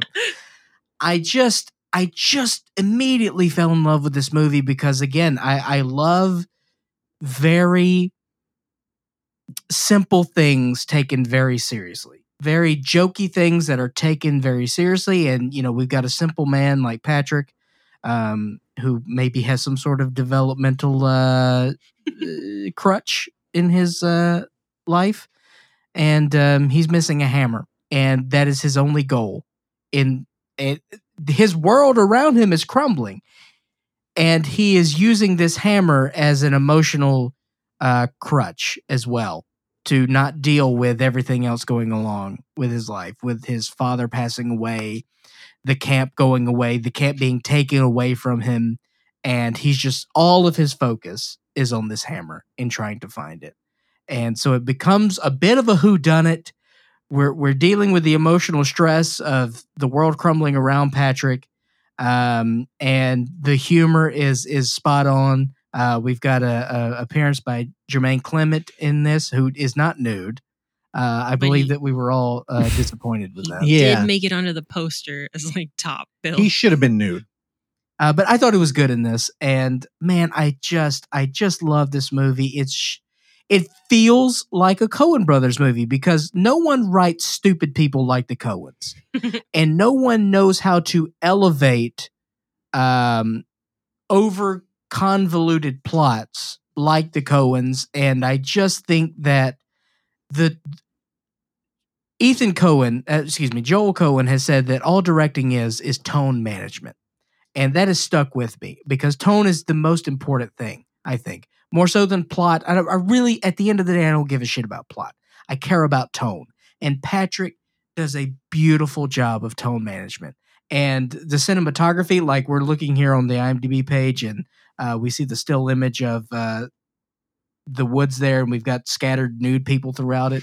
One of my favorite images from the film. I just absolutely love this movie. I think it's like the Coens characters invaded a Yorgos Lanthimos world. Oh, Very yeah. Yeah, I would say he's a Go ahead. Yorgos Lanthimos. There we go. I had water in my mouth. He makes great documentary. And God, documentary. Documentary. There we go. Losing my mind today. I told you, I went to Wendy's. I came back without the food. Yeah, Patrick was great, and I feel dumb for not having called that. You were so smitten with that movie. You knew I love this movie. Also, call back to Chuggy, who survived the mall shooting. He watched it with us. He watched the last hour of this. He came in like halfway. I had to tell him. I was like, look. But he dug it. Yeah. Yeah, he was in it. It's a great movie. I love it. And I just could not do a list without saying that this was my favorite film of the year. Also, I have a small caveat that I have to say that, yes, this is my favorite film of the year that came out this year, but my favorite film that I saw this year, we actually saw in a theater, but it's 17 years old, and that's Memories of Murder. Oh, okay. Nice. I that's still stuck in my head, that film, and it was great that we saw it in the theater, and we had a Q&A with Edgar Wright and Jung Boon-ho. That was a good Q&A. And yeah, I have to say that is my favorite film of the year, which is 17 years old. But Not Coco Day. I did not get a chance to revisit that because it's definitely one of my top films. I love Coco Day. Maybe the most catchy song in a movie. Great movie, love it.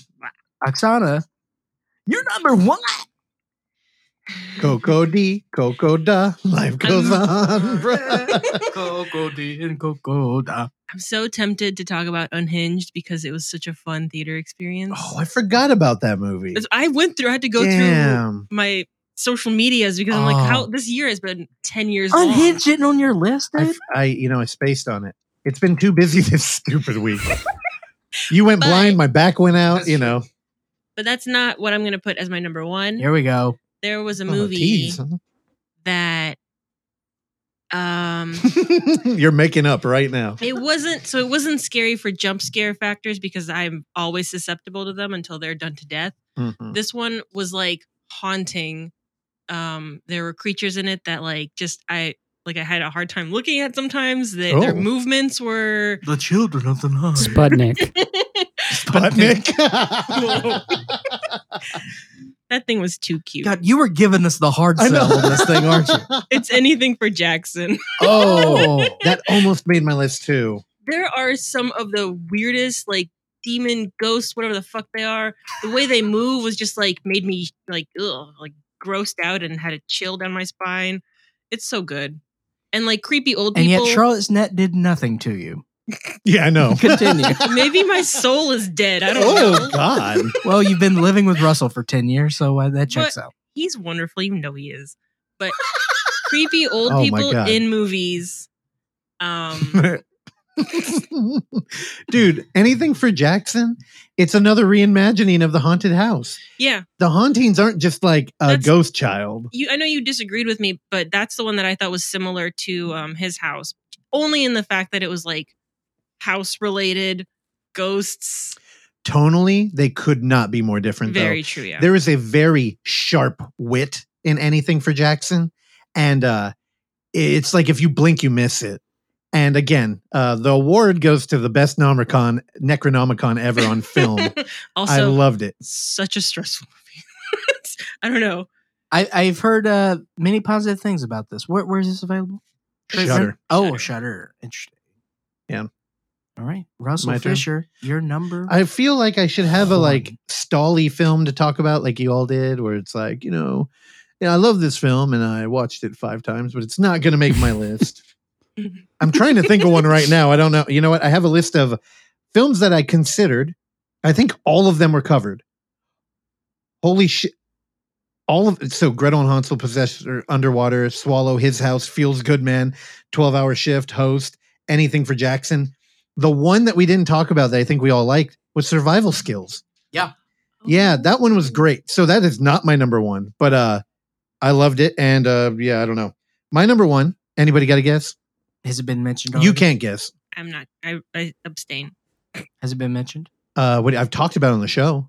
No, but I mean, has that been mentioned in this No, company? hell no. Can you give us a hint? I saw it in a theater. This year. It's got a theme song. It's not on anyone's list. You saw it in a theater. It's got a theme song. All right, you ready? Ready for I the don't remember ready the for the song. reveal? It's not Cherry Pie. It's the empty man, the empty man. Oh. Empty man, the empty man. I can be as empty as you can. I can be as empty as you Dude. can. So the empty man, This is your number one. the empty man, I held it in my heart for a long time. Is it part of my id to want to be different and to have a favorite that nobody else ever had?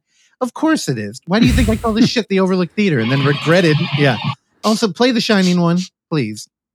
You can't find it. The Shining is a good movie. Exactly. I hate that. I hate that our brand is associated with such a popular film. But I'm also happy that it's a film that makes a lot of people angry and that a film, 84 people all have different theories on what the real conspiracy behind it is. And it's over 2 hours long. Well, I'm talking about The Empty Man. I know. They're both over 2 hours Well, long. no. So The Shining got confabulated in there, but that's great. That makes my point. The Empty Man's a movie nobody saw. The Correct. title alone, it's almost like what was that movie? Jerusalem. Like, World War Z comes out and then you make a movie and you put a Z in the title and it's like, nope. So we have The Bye Bye Man and people are like, oh, I made a mistake there. And then The Empty Man comes out and the people with the money are like, we made a mistake here. Anyway, the film's fucking great. I also teased it and never followed up. That is my resolution for 2021. I promise not to tease things and not follow through. Did you never give it a proper review? I really wanted to go like deep into it. And I was like, okay, well, I'll do it when the movie comes out. It's not on Blu-ray yet. When this thing drops, I will pick it back up and I will go into it. It is a horror movie that takes a stark departure in the early first act, and it turns into a procedural. And it's one of those movies where it's like, what's really going on? Except you actually find yourself going, hey, what's really going on here? And it's a movie that Terrell ditched us to go see while we were watching Unhinged or something. He saw it without us the day it opened. No, he saw it on a Thursday. Yeah, and then we saw it on a Friday. Mhm. Okay, we're doing isolation. And normally this turns into like an argument where it's like, bitch, you saw it without us. And then he'll be like, well, y'all wanted to do something different. When I ran into him after we got out of the Empty Man, we talked through 3 different stores through the mall about what this movie was about. There's a deep philosophy at its center, and it's got like, I'll go into it deeper when it comes out, but it's like internet adjacent, and it's kind of got like thought pollution, and it's so good, and nobody fucking watched it. Yeah, it's not out. Yeah. And for Christmas, Oksana got me 2 of the 3 graphic novels that are associated to it. And she got me number 2 and 3. So I've not read them yet. I thought there was only 2. The first one is on Amazon for like $930 something dollars. I'm like, Jesus. why? The price was right. $900. God, it feels the same way. $1,000. Well, like, what the hell? Dude, Oksana, you should have looked at the spine. They have triangles that are all shaped a certain way to denote the number. But there's no number? No. Thank you. Come on. This is why you didn't get the Empty Man. Otherwise, it would have been number 1. Empty Man. Learn to read the triangles. There was a lot of good stuff in the Empty Man. But Adam I Stillwell. forgot that I ever watched it. Okay. Yeah. And, here, I should give it a horror pitch. It's got that kind of narrative that Scanners and They Live have, where it's got like, I'm one guy and I'm uncovering a huge conspiracy. Yeah. And it's too late to turn back. And you kind of root for him anyway, and it feels like it's you against the world. And this one, though, it leaves you thinking. Like when Piper takes down the alien satellite, you feel good. You're like, you did it, man. In this one, you're like, what just happened? And yeah, I loved it. And I pitched this to Chad Lott over at Scary Thoughts. I'm like, y'all should watch this, because if with the right people, you could have a long, deep conversation about this film. I don't know. Maybe I'll convince them to do it. I also love how the director is David Pryor. Yeah. Boy, that last name makes you think that he's a pedophile. Oh, I'm glad you found another button on that board. All right, so let's wrap up everything. Let's go around last time and just give our top 5 from 5 to 1. Randy, kick us off. Number 5 is Uncle Peckerhead. Number 4, She Dies Tomorrow. Number 3, Baccarat. Number 2, Never Rarely, Sometimes Always. And 1 is Sound of Metal. Baby got Baccarat. Mine almost reads like a sentence from 5 to 2. Here we go. Butt boy feels good, man. The platform, bloody nose, empty pockets. Patrick. Wow, the setup for that. Mine were Underwater, Wolf of Snow Hollow, 12-Hour Shift, Host, and Anything for Jackson. Genre much, bro? Yeah. And we saved the best for last. Once again, it's Gretel and Hansel, Possessor, His House, Swallow, and the Empty Man. All right. We did it. And Russ, you don't have to relive this for another 365 days. It's fine. I bought a tux for the occasion, so I care. I'll tell you, it looks good. Thank you. Usually don't see, fluorescent orange tuxes, but I was going for a reflection vibe as we look back on 2020. looks like you're doing community service. Well, the cops did show up today, so. All right. So again, thank you guys for listening to us in 2020. It was a weird year. Thank you for hanging in there with all of our nonsense, including our 19-week Corona bonus extravaganza we went on. I think we only did 4. No, what? No, we did like at least 7. Those were rough. Those were fun. But yeah, we're gonna give 2021. We've got some new things in mind for what we want to do, and we're gonna keep on keeping on. We may expand, we may take back. Who knows? Also, the police really did show up today. They found a rifle in our backyard. It was discarded in a duffel bag. Yeah, We're off to a good start. Nice. Randy, that's a true story. That's real. That's It is insane. insane. It is insane the amount of riffraff that happens on this street in now, front of us. Now there's like crime evidence too. Well, Honestly. like 5 weeks ago or something. It was actually a long time ago. We were talking about how we were watching those dudes in the back, that Yeah. girl and the guy. I swear it was them. It must have been them with that I'm rifle. telling you, well, dude, it's. I don't understand the riffraff on the street. So Think that like we're in a nice neighborhood. I don't know what's going on with that derelict apartment complex down there. know. But these little gutter snipes that come up the street. We had car break-ins in our plaza, Randy. Yeah, I mean, it happens. It shouldn't. It was Randy looking for toothpaste. I live in a decent neighborhood in Oakland, and there's been wild shit happening here too. So Randy, Yeah. they broke into a car dealership across the street and they stole a brand new Honda Yeah. CRV. and I slept through the whole thing. All right. Thank you. 2020 was a hell of a year. It was fun, wasn't it? Yeah, I loved it. Yeah. We'll see you for this year. And all right, that's it. Randy, say some nice words. I have no nice words, but if you want to see my top 25 on Letterboxd, go follow me there. Cut him off. All right, bye.